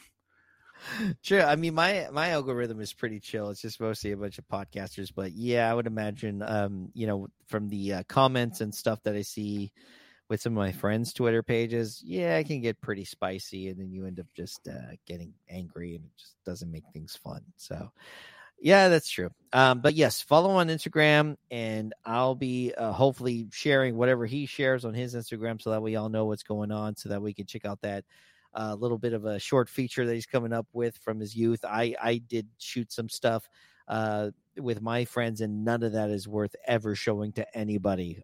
It's just horrible. Give it to me. Not funny. Give it to me when I'm done with mine, and let me cut it into something. I'll ask my friend. My close friend Rocky Zamora would have that. I get Final Cut. Yeah, you would get Final Cut because none of us would know what's on there. Just don't judge it. But there might be some stuff on there that you would find questionable, but for the most part, it's all pretty wholesome teenage antics. It's probably just gonna be like totally Mike justified. You're gonna be like, wait, why is this all cut together with like library music and SCTV quotes and like. No kidding. Yeah, I feel like you'd get a kick out of some of the bits, but it was mostly just skit stuff. We would just do skits. And none of us were writers at the time, so like it was just ridiculous children doing stupid shit. But it was a good time. We had fun at least. So thank you all so much for checking out the podcast. We hope you enjoyed this episode with me and Mike Justice. You can follow us. You can follow us on at Mustachio Podcastio on Instagram and at M Podcastio on Twitter. I'll throw on the episodes there. I'm going to be doing some more episodes of some Grind Bin movies that they've covered back in the day that I've always wanted to talk about, but I just never had a chance. They happen to have mustaches, so be expecting that very soon. And hopefully you enjoy that. If you have any suggestions for early Grind Bin, I know a lot of my listeners are into the Grind Bin. If there's any episodes that I wasn't on that you'd like me to talk about that have dope mustaches, feel free to shoot me a message because I may miss a few. There's a fuckload of Grind Bin episodes, so just let me know. Yeah, maybe I might throw in Life Force. True. That might be in the mix there. So we'll see how it goes. But other than that, Mike, thank you so much for joining the show, man. You're very welcome. Thank you for having me. Hell yeah. And until next time, we'll check y'all later. Bye.